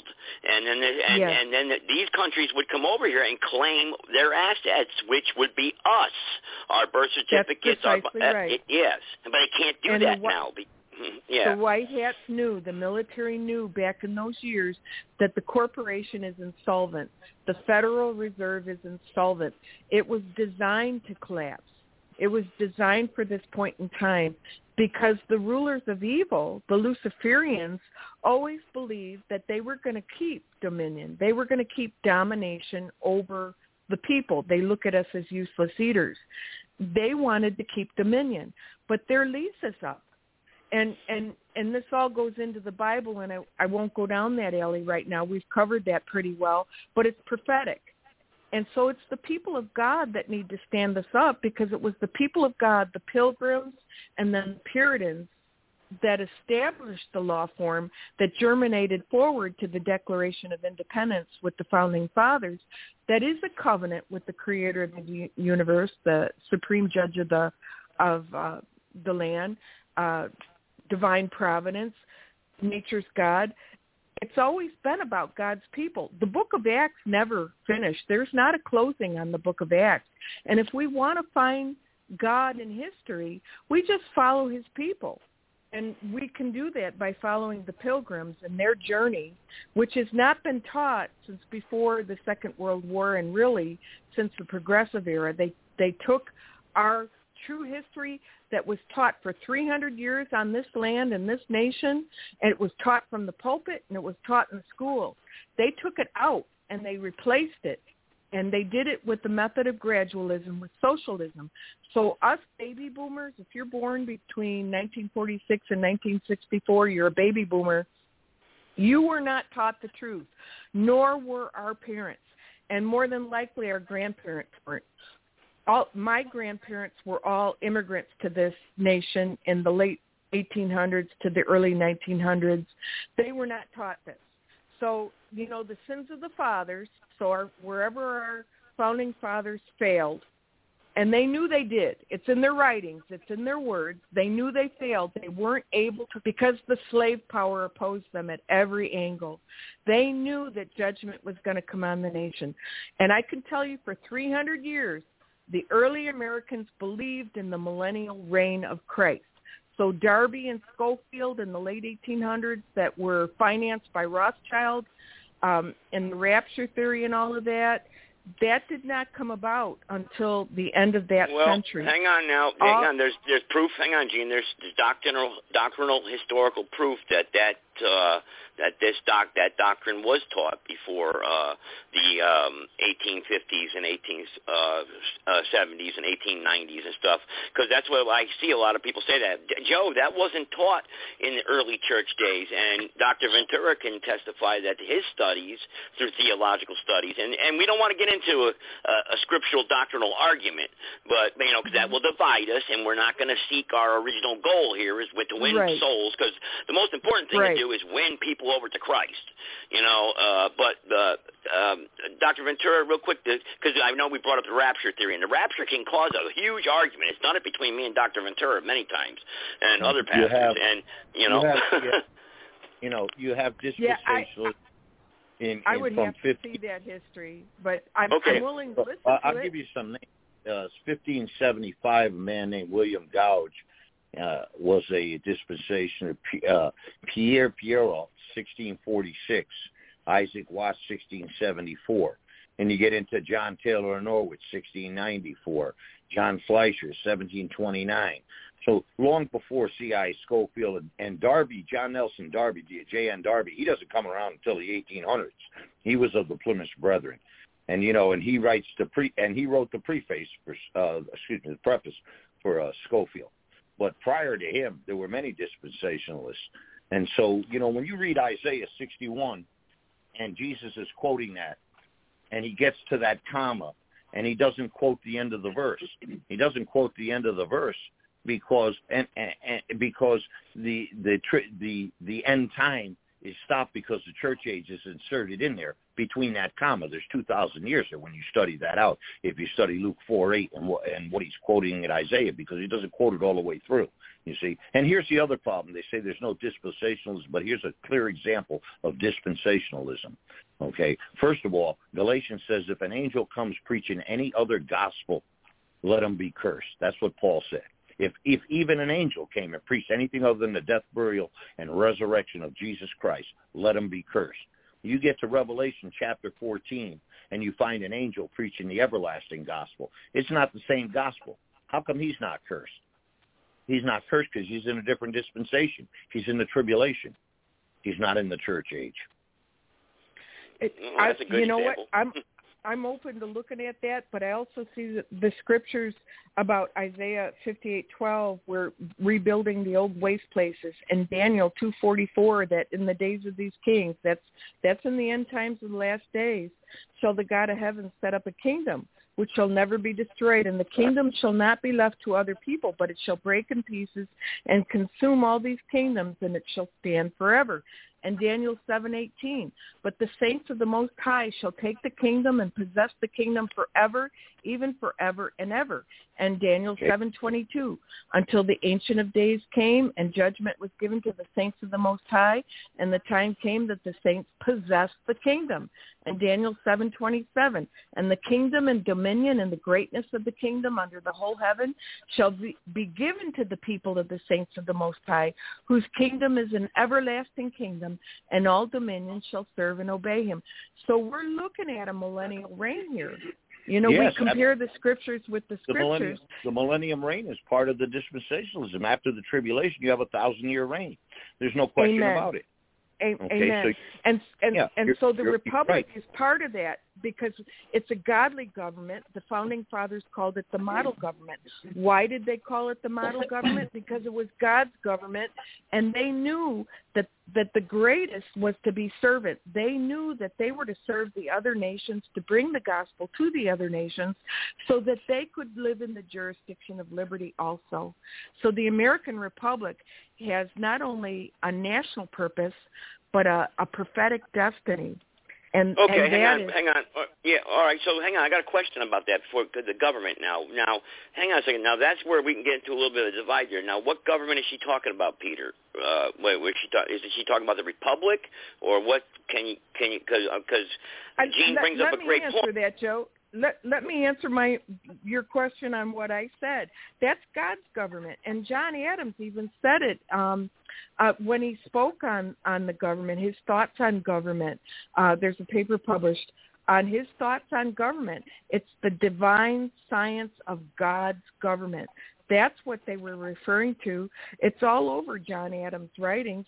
They knew, and even Samuel Adams talked about after they voted on the Declaration of Independence around July 4th, they didn't sign it till like August 2nd. And he gave a speech on August 1st before the State House, and he said, "This day we have restored the sovereign to whom all men ought be obedient. And from the rising to the setting of the sun, let his kingdom come." They knew that they were bringing God's government on the earth. That's why they called it the New World. And they wanted the old world to stay away, the Monroe Doctrine. Don't come in our hemisphere, because they knew that this hemisphere was for the setting up of God's government, the jurisdiction of liberty. That's where liberty comes from. It's God's government. Okay, Dr. Ventura, can you comment on that, please? Well, it says the millennium reign, Jesus Christ is reigning from Jerusalem, from his throne. Now, after the tribulation, we have to look there. I know that. Hang on, Gene. Let him finish. Let me finish his point, and then you can answer. Go ahead, Dr. Ventura. This is interesting. I know that. First of all, one thing I would suggest that everybody read is the Seder Olam Rabbah. And after you read the Seder Olam Rabbah, you'll understand why the Jews missed what they missed and why they didn't receive Christ. And it's still taught in the synagogues today, okay? And so when you're talking about where that government, I'm not finding that in the scriptures. Yeah, we have a place in that government. I know that it says all nations come against Israel, and Israel gets surrounded in the end time, all nations. But there are the sheep and the goat nations, and there's a judgment. And perhaps we fit in that where we'll be the sheep nation. And in that judgment, we won't suffer because we haven't turned our back on Israel at that point. But who knows where we go. We'll see where the Republic is when we get there, I guess. Dr. Ventura, in Galatians it talks about that the Old Jerusalem, Paul referred to Old Jerusalem as not Sarah, but I'm having a brain cramp here for a moment. The Old Jerusalem rejected Christ, and the bondwoman, help me with the name, please. That's not Sarah. The New Jerusalem is Sarah. Hagar. So Hagar. Thank you, Joe. So the Old Jerusalem is Hagar.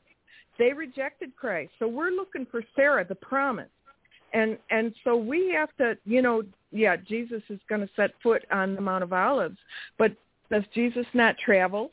And to bring in the millennial reign, we set up his government for him, so when he returns, it's set up. And Acts chapter 3, verses 20 to 21 says that Jesus must remain in heaven until the restoration of all things. So there's a ministry that we have to do to prepare for him for his return. And that's the old Israel that you're talking about. For 300 years in America, they viewed themselves as the new Israel. They viewed themselves as the American Israel. They knew that they had the new covenant. They had the New Testament. And they set up God's government on this continent. I yield. All right, hang on. All right, Dr. Ventura, can you comment on that, please? Biblically, please give me some verses here or something. Well, no, I see it differently. I don't see it. We're not kingdom builders. We're not building. It all goes down, and it goes down. And such will be his tribulation as never was before on the earth. And so that's how I see it. I don't see it that way. I see when you're reading Matthew 24, it's quite clear on that. And, Matthew, what happened was there was a timeline. And I don't see saying an old Jerusalem, a new Jerusalem. He's coming through the east gate of Jerusalem. In fact, if you study Deborah's song, the path of the Christ's return is he starts at Sinai and he comes up the right side of the Jordan and he comes into Jerusalem from the east side. That's why the Muslims went over there and they sealed up the east gate to say, well, now he can't get in. You know, how silly that is. But, yeah, I just begged you there. And I think that if you read the Seder Olam Rabbah, you know, there's a timeline. You have to understand there's two timelines here. The timeline was that you had the Jews who were to accept their Christ. If they had accepted Christ, and he still had to go to the cross, he still has to go, and the sins of the world have to be paid for. Okay, so we have Christ has got to go to the cross, and then what's the next event after that is the tribulation. So that's why Jesus said, except those days be shortened. Well, how long were they shortened? Well, they were shortened, we know, by at least 120 days because it's in the upper room. It was 120 days to the upper room. But so the timeline would have been the Jews would have received Christ. He would have went to the cross. They'd have been in tribulation. But what happened was they didn't receive Christ, and they didn't receive Christ because they're not thinking of a Savior in the manner they were thinking. They're looking for land because that's the promise in Deuteronomy that they're going to have the land. You know, the curses and the promise from Mount Gerizim and Mount Sinai. And so what you end up with is that you end up with a period of time where God inserts this church age. And that's why Paul said all of Israel's not lost. God has a remnant. There's a remnant. Amen. And, Amen. And there's some guys, look at British Israelism trying to teach, say, we are the Jews, and that the 12 tribes were lost. And it's the biggest lie going in the world. And these pastors are falling for that nonsense. Paul said he was of the tribe of Benjamin. So if the 12 tribes were lost, what was Paul doing? I mean, you just have to really look at the scriptures, but the timeline in Daniel and understand. I wrote a book on it. I have it here. I just haven't had a chance to get it out there. It's sitting here, and I also wrote a thing on the gap down there in Genesis 1:1. But again, we got to be careful where we're going with prophecy because we can over prophesy prophecy. That's one of the problems. I believe this. I believe that right after the tribulation, you have the Battle of Armageddon, and Joel chapter 2 is the army of the Lord that comes back, and that's us with him and his heavenly host. And then there's the rapture, but there's a revelation. Peter talks of the revelation of Jesus Christ, and so in the Song of Solomon, when you're reading chapter 2, there's that rapture. He calls them up. It says that her beloved is behind the lattice. And the scripture says that, when the rapture occurs, not everybody sees him, just the saved are gone. And then at the revelation of Jesus Christ, everybody sees him because the heavens open like a scroll, and he's on a white horse. And then that army comes back, and after Armageddon, then the Lord sets up his kingdom, that millennium reign you're talking about, for 1,000 years. Mm-hmm. But and he rules from Jerusalem. And I got into it with the Palestinians one time. We were talking. They said, well, the land of Palestine. Listen, the land, there's no such thing as a country of Palestine. It was a land, and it was ruled by 25 kings. Arafat himself was not a Palestinian. He was an Egyptian. His wife was a Roman Catholic. Okay, and he's leading the Palestinian Liberation Army. And so when when God told Moses from the burning bush to take off his shoes, he's on holy ground. That means something holy, the word. That's the first time it appears in the Bible.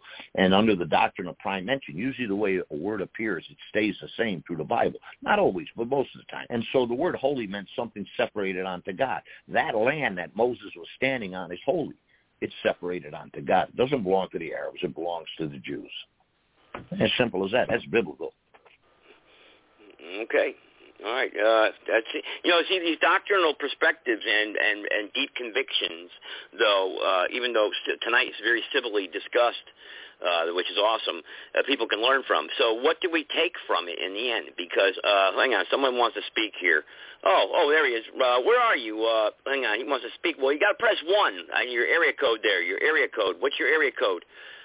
It says, let me speak, Joe. You got to press 1. Let's see. I don't know his area code. What's your area code there? He's got to press 1. He's got his hand up. Somebody's got his hand up.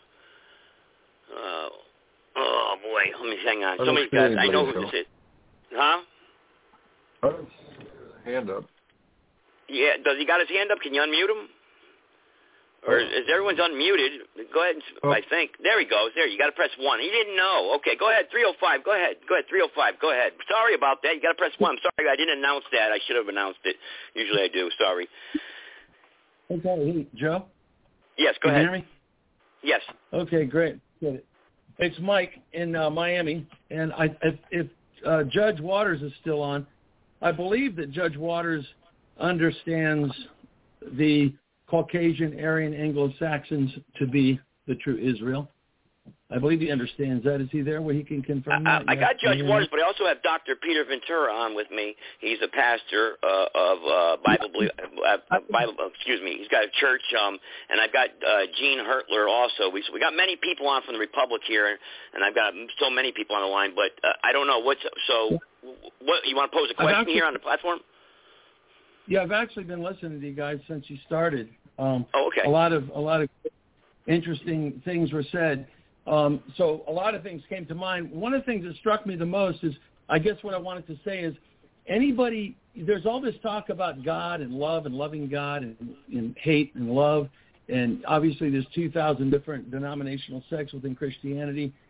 So I can sit here and give my understanding of, the so-called rapture in the 1,000 years, because it's different than anything anybody's discussed tonight. But I'd first want to say that anybody who truly, genuinely acknowledges the Creator, Lord God Almighty Divine, they must acknowledge who and what the Creator is and what the Creator created. That the Creator created man, and the Creator created woman, and He created man to be man, and He created woman to be woman. He created all of the unique, beautiful, different races of humanity. Anybody that believes in God must believe that. So I think that the enemy, and we probably all agree on pretty much who the enemy is, the enemy has done a great job.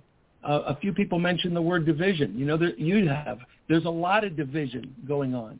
And a lot of that division is based on false concepts concerning race and false ideas concerning, take the role of a woman, for instance, right? You mentioned Sandy. She was on our show the other night.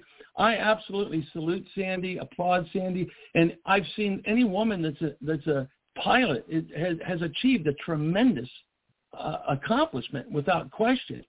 But to the extent that, let's look at now, say, the enemy who is behind all the media, behind the movies, the TV programs, the shows, and they are pushing women into these positions of, shaving their hair off, being a Navy SEAL, having a big gun in their hand, and putting tattoos in their butch killers.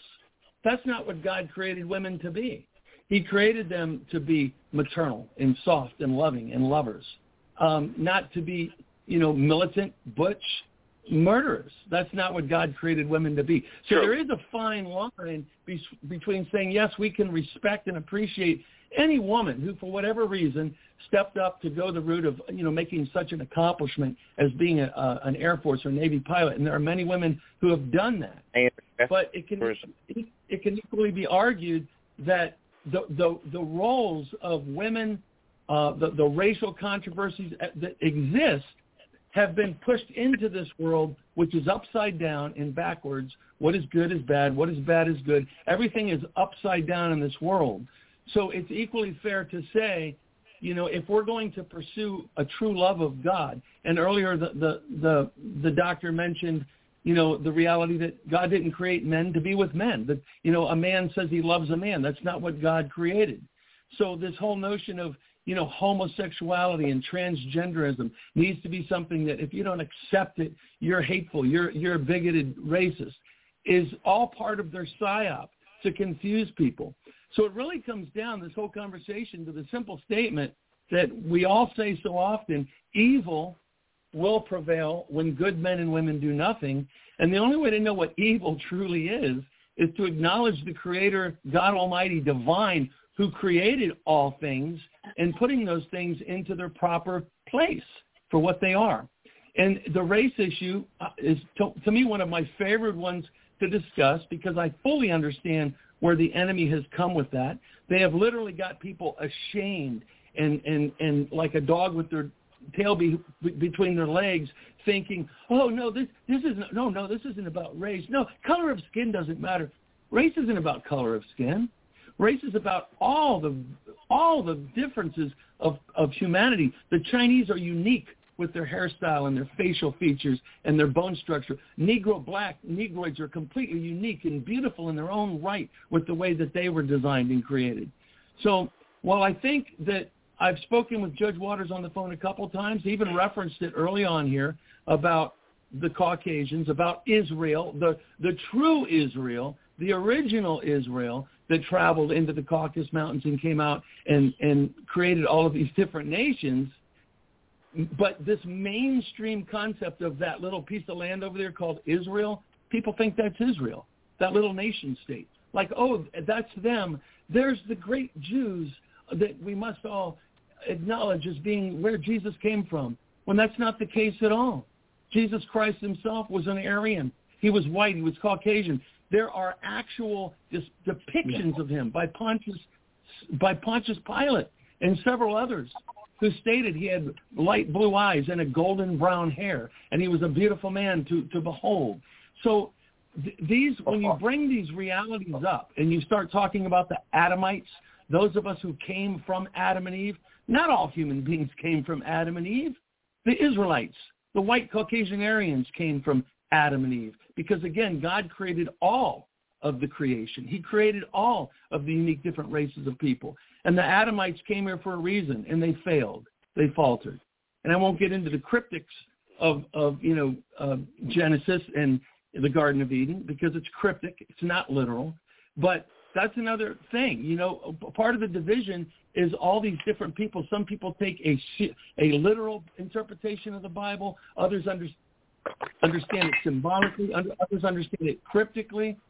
So I will say this, just for the record, just last thought, to share a thought, because it may be true, but it still doesn't matter to me, because ultimately I think that we, the people, need to stand up and take action to retrieve our God-given inalienable rights of liberty and responsible freedom. But I will say that having studied for 15 years with the best of the best, my great-granddaddy was a Baptist preacher. I studied with them all, the Seventh-day Adventists, the Latter-day Saints, all of them. That was my life from 15 years of age to 30. And I will tell you that what absolutely is a very biblical-based concept of this 1,000 years and this thing about rapture is simply this. This world is sinful.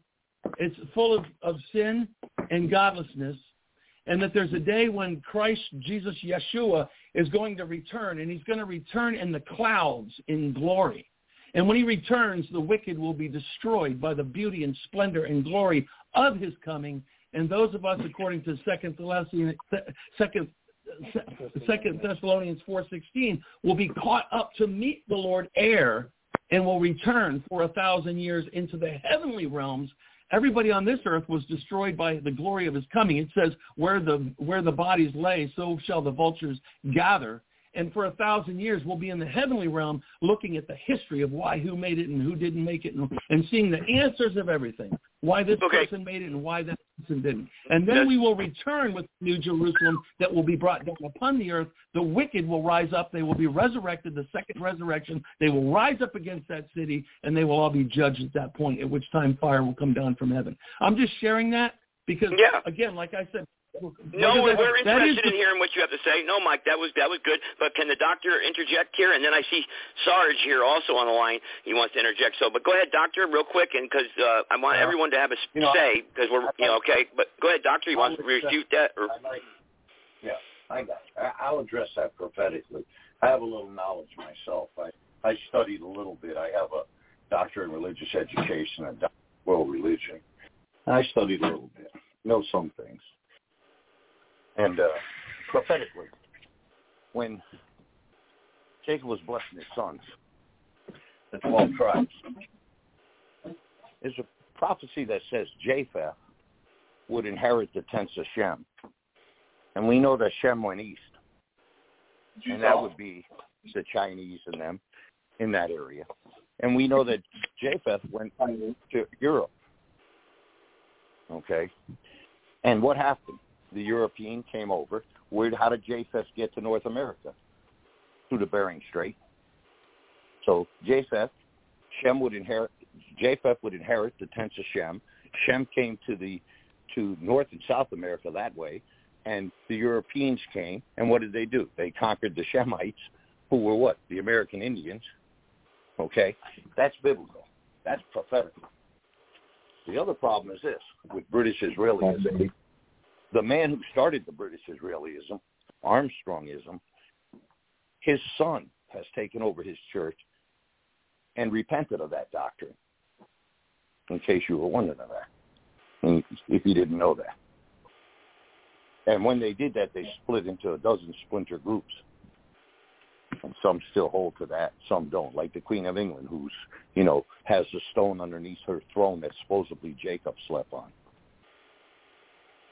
And so we have to be careful on what we're saying and what we're teaching, because it doesn't teach in the Bible Jerusalem's anywhere else but where Jerusalem is. It doesn't teach that Jerusalem's in America, and it doesn't teach that Jerusalem's anywhere else. There's nothing in the Bible that says that. And so we can play the prophetic game, but prophecy is fulfilled as far as Japheth and Shem go. Okay? With all due respect. And God did create all the races. God did create all the people. God did create men to be men. I mean, even Walmart knows that. They have a men and a boys section. And I agree with you in those things. Okay, but I think that, again, if you haven't read the Seder Olam Rabbah, you all need to read it, and then it'll clarify Daniel, and then it'll clarify why Jesus told them, you see, to forgive 70 times 7. Do you remember that? Why 70 times 7? Because it's 490 years, and 490 years is the fulfillment of Daniel's 70th week. Okay, Mike, you want to say something? Yes, yeah. And I'm trying to say this as gingerly as I can, because I absolutely respect that you have a degree. You could be a PhD, and I respect that. But, it goes back to that simple reality that you can have 5 people with PhDs and have 5 different opinions. So it kind of becomes irrelevant, the education that anybody has. And the notion, let me just finish this up. The notion that the notion. Hang on, Peter. Let him finish, Peter. Hang on. The notion that Noah had Ham, Shem, and Japheth, and Shem happened to be a Chinese man, it's just ludicrous. I mean, they're not. I didn't say that. It said Shem. The Bible says Shem went east. And who's in the east? He went east. It doesn't mean he was Chinese. Okay. Well, no. Who were in the Aryans? And by the way, when the first missionaries get there to China, you know what they find? The Mother and the Madonna. Okay, I'm not a Catholic, but I'm just saying that's what they find. Where did that idea come from? And I didn't say that he was Chinese. And the only reason why I mentioned my education, which really means nothing, because when God calls a man, he equips him. And he doesn't need an education. Many pastors I know that have great congregations and churches that have never been to a school that God has raised up. And so the education doesn't mean anything. But the only reason why I said that was because you had said you had studied it for 15 years. And so I just wanted to let you know I had a little study too. That's all. Yeah, the Aryans conquered all of Asia. The Aryans, who were the Israelites, they conquered all of Asia. They conquered the whole world. They went around the entire globe. The Israelites did. So it's just that the understandings people have come from, different studies from different books with different views. Ultimately, it comes down to anybody who ultimately really, truly loves the truth and seeks the truth, they should find it. But I think that often there may be people that are seeking the truth, but they kind of get caught up in a particular comfort zone, or maybe they get caught up in a particular book or books that take them down a particular direction. I mean, our enemy has done a great job of, again, dividing, right? Divide and conquer. They've confused people. And who is the enemy? The enemy is Satan, correct? Well, and again, if we want to take that literal or we want to take it figurative, we know that right now, in the most literal sense, the enemy is a new world order, one world government agenda of people who are hell-bent on having total control over this world and everybody that's in it. Yes. But who's behind the new world order, though? Who's behind it? Who's behind the new world order? Obviously, the devil, right? Well, to be honest with you, I'm going to keep that. I approach life in a very literalist sense from a from a physical sense, right? The Bible, I take it from a very cryptic sense because it makes more sense. From a physical sense of living, I'm going to take things in a more literal and practical sense. In other words, I'm not going to say the devil made me do it. I'm going to take responsibility. I'm going to look to quotes again like when, evil will prevail when good men and women do nothing. So several of the preachers tonight, the doctors, referenced that reality, that we didn't stand up. We didn't stand up for God's laws, ultimately for God's laws, because God has laws that he put in place, and if people followed God's laws just by virtue of saying, yes, I'm going to live in accordance with God's laws, but what have they done with that? Oh, no, Jesus did away with the law, and it's not even 10 commandments anymore. It's just 2. It's love your God and love your neighbor as yourself. And therefore, they use that to bastardize the word love. And, well, they're gay, but they love each other. And the doctors, they love cutting the breasts off of women and cutting the penises off of men and doing surgery on them and turning them into freakazoids. But that's love. They've bastardized the word love. It comes down to God's word. God's the creator. What did he create? What he did create is being completely destroyed and bastardized. And the Israelites, the true Israelites, are here to put an end to that and to bring people back to the truth of the Creator. To preach religion the way it was written, for example, not misconstruing the word adultery. Right, that's a good example my son just made about ultimately even the Bible, again, having the background with religion myself, I know that the King James Bible is the one that everybody likes to say is the perfect book, but a lot of people will have great arguments against that. The fact that it was written by a king, a man, a human being, via the Vatican, right, of people influence, human influence on it. Ultimately, unless you learn Greek and go back and study Greek, and even when you do that, you have to give the proper, there's words in Greek that can be translated this way or that way. Which way are we going to translate it to suit our purpose or our duty? Well, we must believe that God is powerful enough. Whoa. Wait a minute. The King James Bible had nothing to do with the Vatican. It didn't come out of the Vatican. The only Vaticanus manuscripts that were used was the B, and that wasn't found until late the manuscript. Nothing in the King James Bible came out of the Vatican. And that's a blatant false lie. That's a statement that's not true. The Council of Laodicea in 338 AD determined what books be in the Bible. No, that Council of Laodicea did not determine the canon of the books. You better go back and look at that. And also what you said about Jesus is wrong, too, because in Deuteronomy 25, the Lord prophesied that he would raise up a prophet like Moses. And if the Jews were going to accept a prophet, they weren't going to accept a blue-eyed white guy from England, okay? They accepted a Jew who was a Jew, and he wasn't blue-eyed, and he wasn't blonde. And that picture comes Deuteronomy from the 1300s. That's a false understanding. No, it's not a false understanding. It comes from the 1300s, and it was a depiction of an artist in a contest, by the way. And Jesus Christ couldn't have been accepted by the Jews unless he was a Jew. And he wasn't white. He had olive color skin. And if you read his description, you see it in the Song of Solomon. It gives you the description of the Lord. Okay? And joking around with some of my African American friends one day when we were reading Hang on, everybody gets a chance to speak. Hang on, let everybody get a chance to speak. Just can't talk over everybody. Just one person at a time. Peter, finish your point, please. And then I got Sarge waiting here. Well, he just dropped off maybe, but I don't know if he's still here or not. But go ahead, sir. They would not listen. The Jews would not have received Jesus Christ. He had to be a Jew, and he had to be of their descent. Okay, and that's why the genealogies are in Matthew and Luke. And it's quite clear. Okay, so he doesn't. There's nobody in there. And listen about this woman thing that you're saying, that about a woman that she should, God says she shouldn't do this. Hey, listen, God called Deborah, and she led the nation of Israel. God called that woman to put that tent stake in that man's head.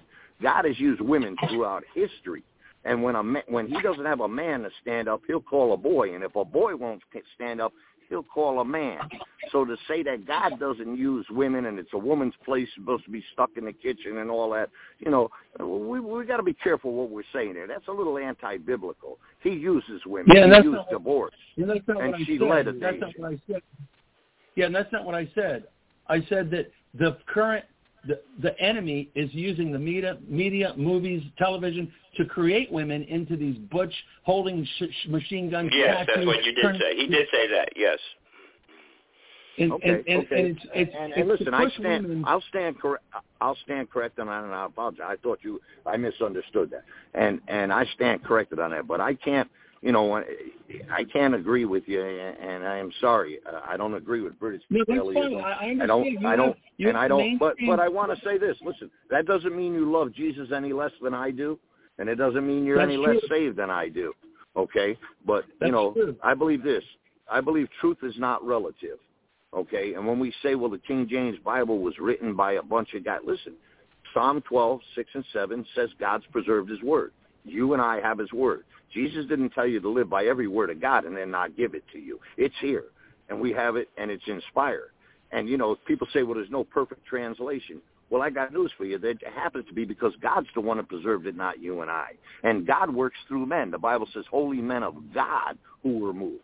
And I understand what you're saying about the council and the Roman Catholics in 325. I came out of a Roman Catholic family. My father was from Calabria, Italy.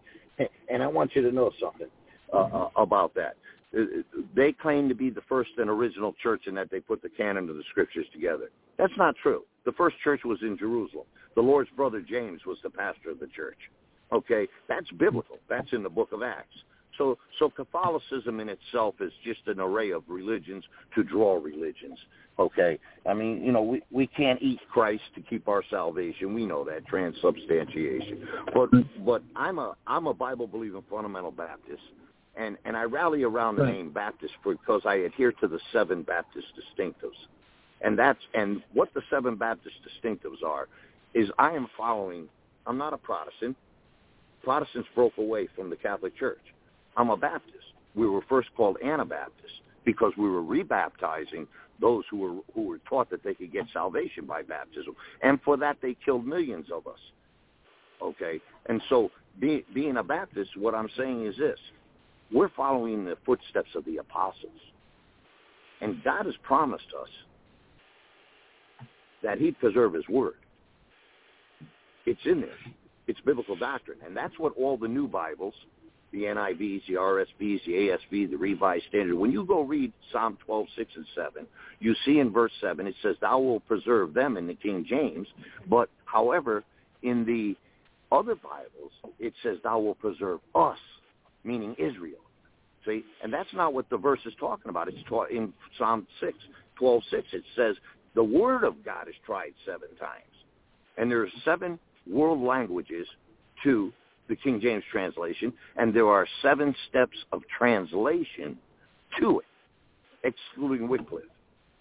Tyndale, Mildale, Coverdale. You're well educated in that thing. If your father was a Baptist minister, and you know that, you're well educated. I'm sure you're well edified. I don't want to say education because I hate the word. Education. No, is for the earth.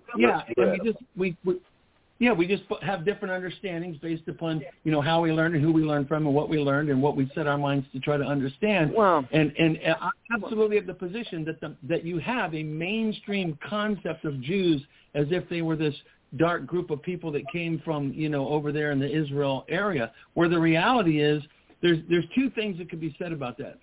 First of all, we go back to Abraham. He wasn't a Jew. He was Abraham. And it was from Abraham that came the tribes of Israel. All right, so we can say, and I've been putting this out there a lot over the last few months just to clarify, because you guys were mentioning earlier the whole problem with Jews and naming the Jews, and Joseph pointed out. Not me. Let me clarify that. Not I. The question of what a Jew is, right? What is a Jew? Because the term Jew has only been around for a few hundred years, and people will say, if they came from the tribe of Judah, therefore he was a Jew. But that wouldn't make them. That would put them in the 12 tribes of Israel, a Judah from the tribe of Judah. They followed and the 12 Judaism. tribes of Judah spread out as Caucasians who came through the Caucasus Mountains. I mean, and created all the territories of Europe. and the United States of America. Okay. All right. Well, you guys have a difference of opinion on that, on the doctrinal or historical doctrinal. So we're getting an echo. Yeah, I got an echo. Somebody's got an echo here. I don't know. Somebody's got an echo, or somebody's got just playing in the background on a computer. Somebody want to? Any more points you guys want to make? This is David Hurtler. I see this is David Hurtler. Sarge is Israel. The country. Go ahead, this is David Hurtler. This is David Hurtler. Israel, listen to me. Israel was created and put together by the Rothschilds. Israel was created and put together by the Rothschilds. Thank you. Have a good evening, everybody.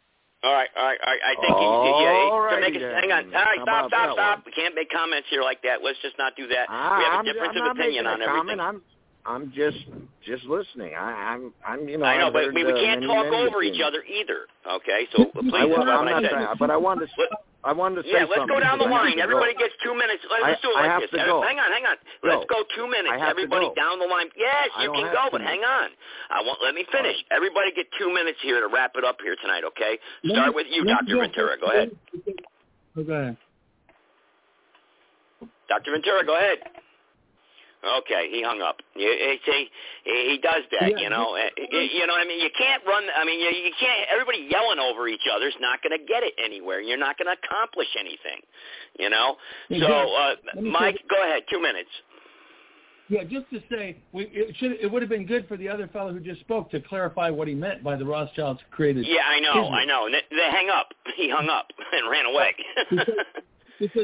Because the point, in fact, is that could have been taken by people as they created some fantasy idea of Israelites, but that's not what he meant. He was saying that they created Israel, that land over there, and he's right about that. Yes, that's true. That little nation state called Israel. Yeah. We go back to the Congress of 1897 there, where they met in Switzerland. That's when they began to create the land. That's where they met over there. So the Jews. So but anyway, that's in your movie actually. Your Europa there. That's right. Go ahead, Mike. Go ahead. You want 2 minutes here? Whoever's left on the line gets 2 minutes here to wrap it up. Let's do it like that. Go ahead, Mike. 2 minutes. Go ahead. Closing thoughts. All right. So my son's got some thoughts. So go ahead. The gentleman you were speaking with a few minutes ago, I would encourage him to read Governor Lenticulus's letter to Pontius Pilate, which gives a full description of Jesus as he witnessed him. Right. Okay. Did you cool. Yeah. I learned something new tonight. Again, thank you. Yeah, not only Governor Lenticulus, but Pontius Pilate. They both gave eyewitness accounts of Jesus. And so it's a worthy resource for people to look at to get a different and better understanding. But I appreciate it. My dad just had a quick word if I got 30 seconds left. Sure. No, you guys should take 2 minutes. Go ahead, 2 minutes each person. Go ahead, 2 minutes. Go ahead. Yeah, my name is Gene, Gene, Mike's dad. Nice to meet you, Gene. Nice to meet you. Thank you. Concerning religious concepts about the horse, I'm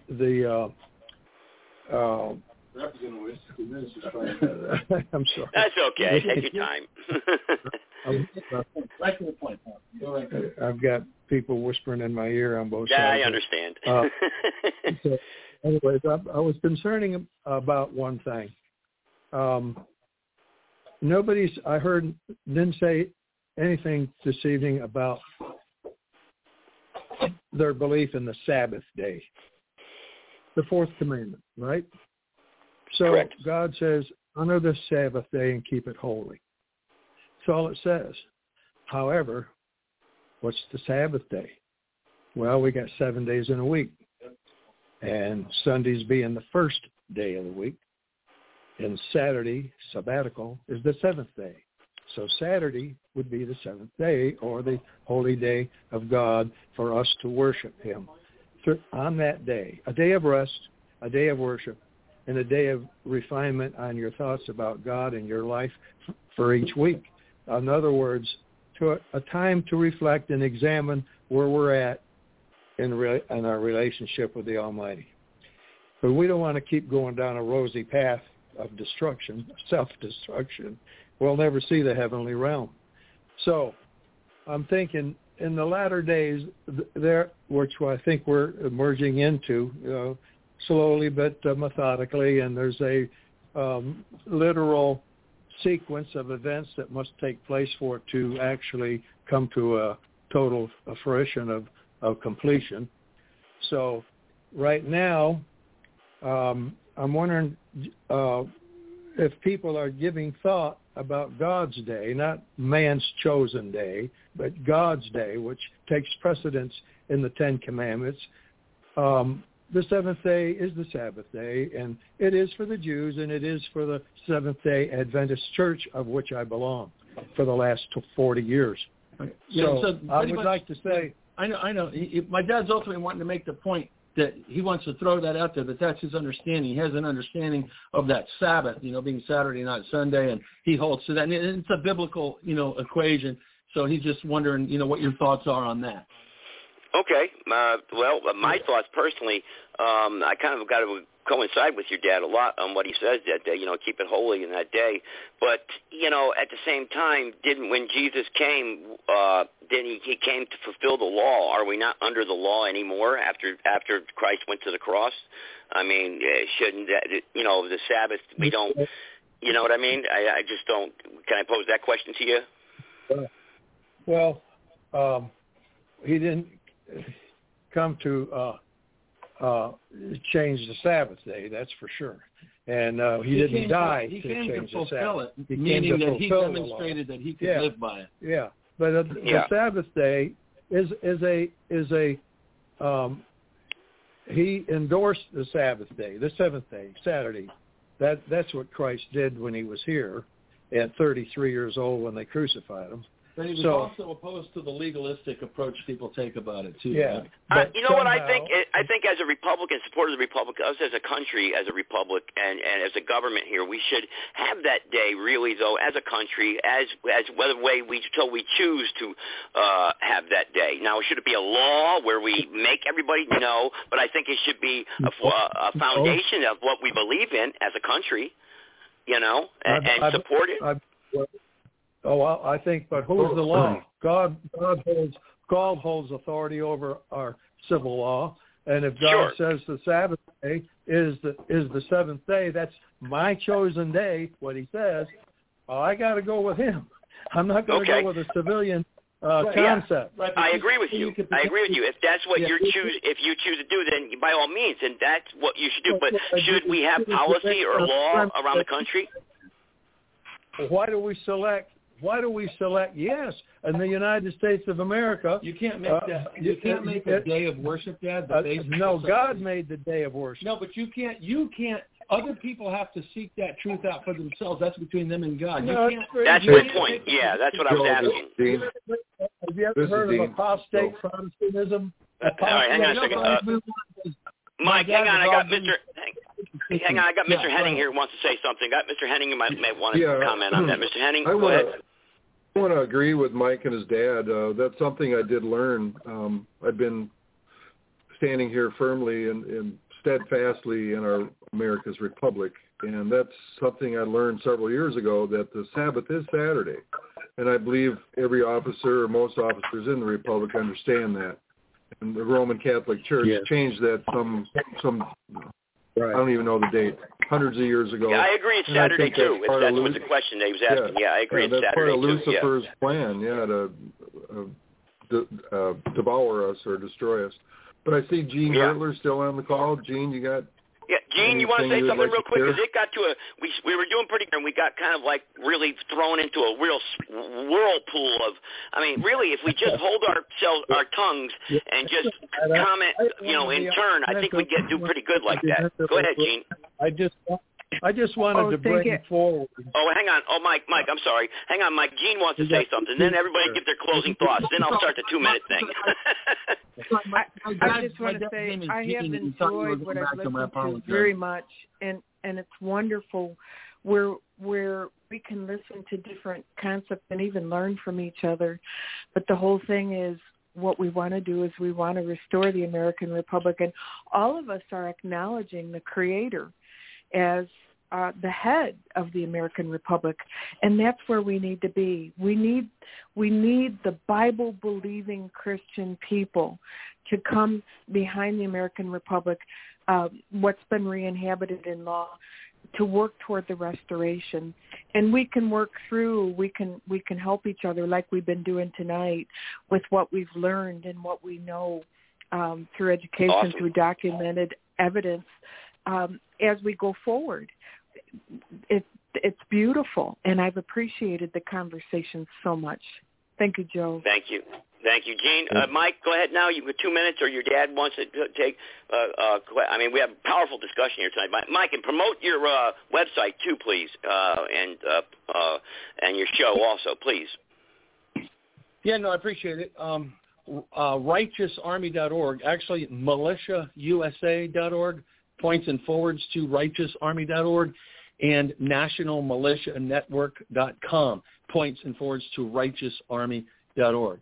So we're essentially putting forth an effort to, in short, say that the bottom line is we, the people, are the militia, and everything we're doing is we're taking a lawful, peaceful, open, and transparent approach to organizing we, the people, by endeavoring to have a point of contact, a point man and or point woman, or 2 or 3 or 4 of them in every county who are stepping up to the plate to say, yes, you can call me and we'll give you direction on what we're doing. Having our monthly gun safety training, inviting the families and the children down, having a monthly meeting on the laws and the Republic, having an annual barbecue. Everybody that comes to these events is wearing a shirt that says Second Amendment, I am a militia, preferably with our website on it. I mean, I created shirts for people to get on the website, but even if you make it on your own, having a shirt that says I am militia is making the statement because we are the militia.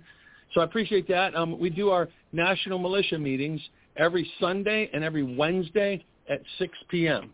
And I appreciate when you come on as you do, Joseph, and I appreciate you having me on your show tonight. I'll put it back to my dad. He wants a couple thoughts that he wants to finish Sure. off. And before Thanks, you put it back to your dad, Mike, after the show, if you don't mind, I've got your permission to give you a call?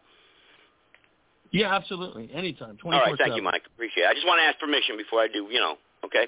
Go ahead. Go ahead there, Mike's dad. Go ahead. You got the floor. Well, I don't have a whole lot left to say. I just wanted to bring forward that I was hearing a lot of religious philosophy there and theology, and it just kind of dawned on me that I didn't hear anybody speaking about the Sabbath day, which is very important in God's eyes because he created it and expects us to honor it. And so when people get that clear understanding of what it represents, perhaps they will give more consideration as to what has transpired over the last few hundred years in terms of how Sunday seems to be prevalent with most so-called Christian churches. There's a variation of doctrinal concepts and a variance in theological thinking in terms of what the Bible has to offer. We use the King James Version, but we also like the New International Version, which is easy to understand because you don't have to worry about the these and thous and those and all the weird concepts of English that we're not used to speaking. But it does break down in terms of, in the English language, it's an easier word. Nothing is taken out of context with that's irrelevant to, that's relevant to the truth. So his point there is, what are your thoughts on the New International Version as well? Well, when I call you after the show, we can get into that more in a discussion on that. But my point is that it's easier to read, like he said, but the King James Bible is the final seventh translation. Now, what it does take out of context the New International Version, the NIV. And as a matter of fact, in the NIV, for instance, let me give you an example. I believe it's in Isaiah. Wish I had the verse here in front of me, where the morning star describes the morning star. Actually, it calls Jesus Satan. It describes Jesus as being Satan and the falling star. So, I'll pull up some notes here when I call you after the show that where there's, I think, 483 omitted verses out of the New International Version. Actually, they're omitted, so it makes it easier. Well, I mean, that's your choice. I mean, but I think that we should study the Word, rightly divide the Word, and I believe that in my personal opinion, through my theological studies, that the seventh translation, like Dr. Ventura did say, I'll agree with him on that is the King James 1611 version. That is the seventh and final Word of God that was prophesied and foretold for us to study and be inspired from, in my opinion. But if you want to study other translations, then have at it. Other languages, have at it. It's good to study Hebrew, Greek, Latin, Tyndale, Coverdale. You want to study all that, then, hey, study to show thyself as a workman approved unto God, right? Rightly dividing the word. That's what the 2 Timothy says. So that's in my opinion on that. But we can have more discussion afterwards on that. They're going to cut me off any second.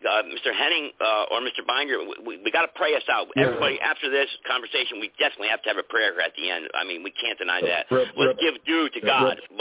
Go ahead, Governor Henning.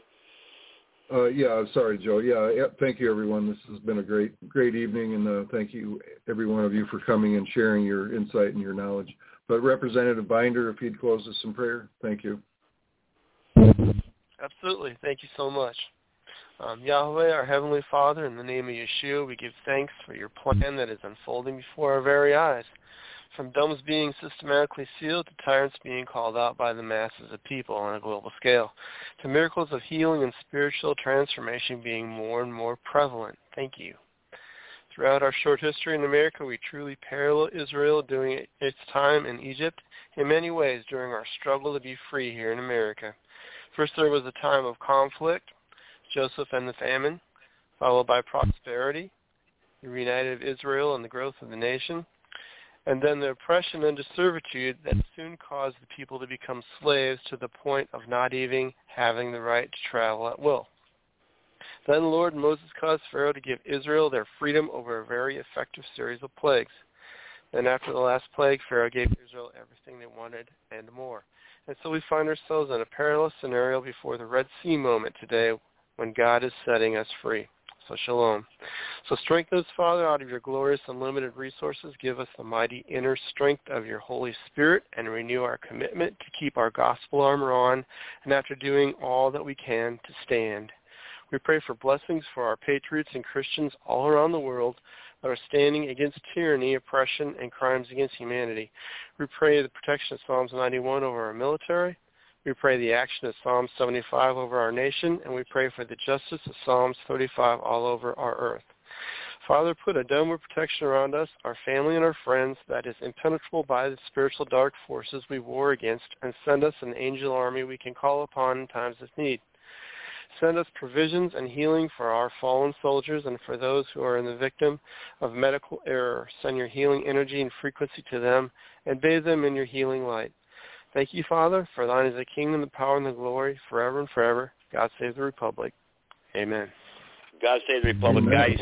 Yeah, amen. That was great. Thank you so much. And Mike, thank you. I'm going to call you here after the podcast. I can call about several people. But I want to say thanks to your dad for he's obviously very wise, been around the block a while, and I understand where he's coming from. And I want to say thank you for coming on. I always respect people of a little bit, I don't like to call old people. I like to say a little bit of a longer in the tooth, been around the block, who's seen a lot of garbage in their life and are sick and tired of what's going on, basically.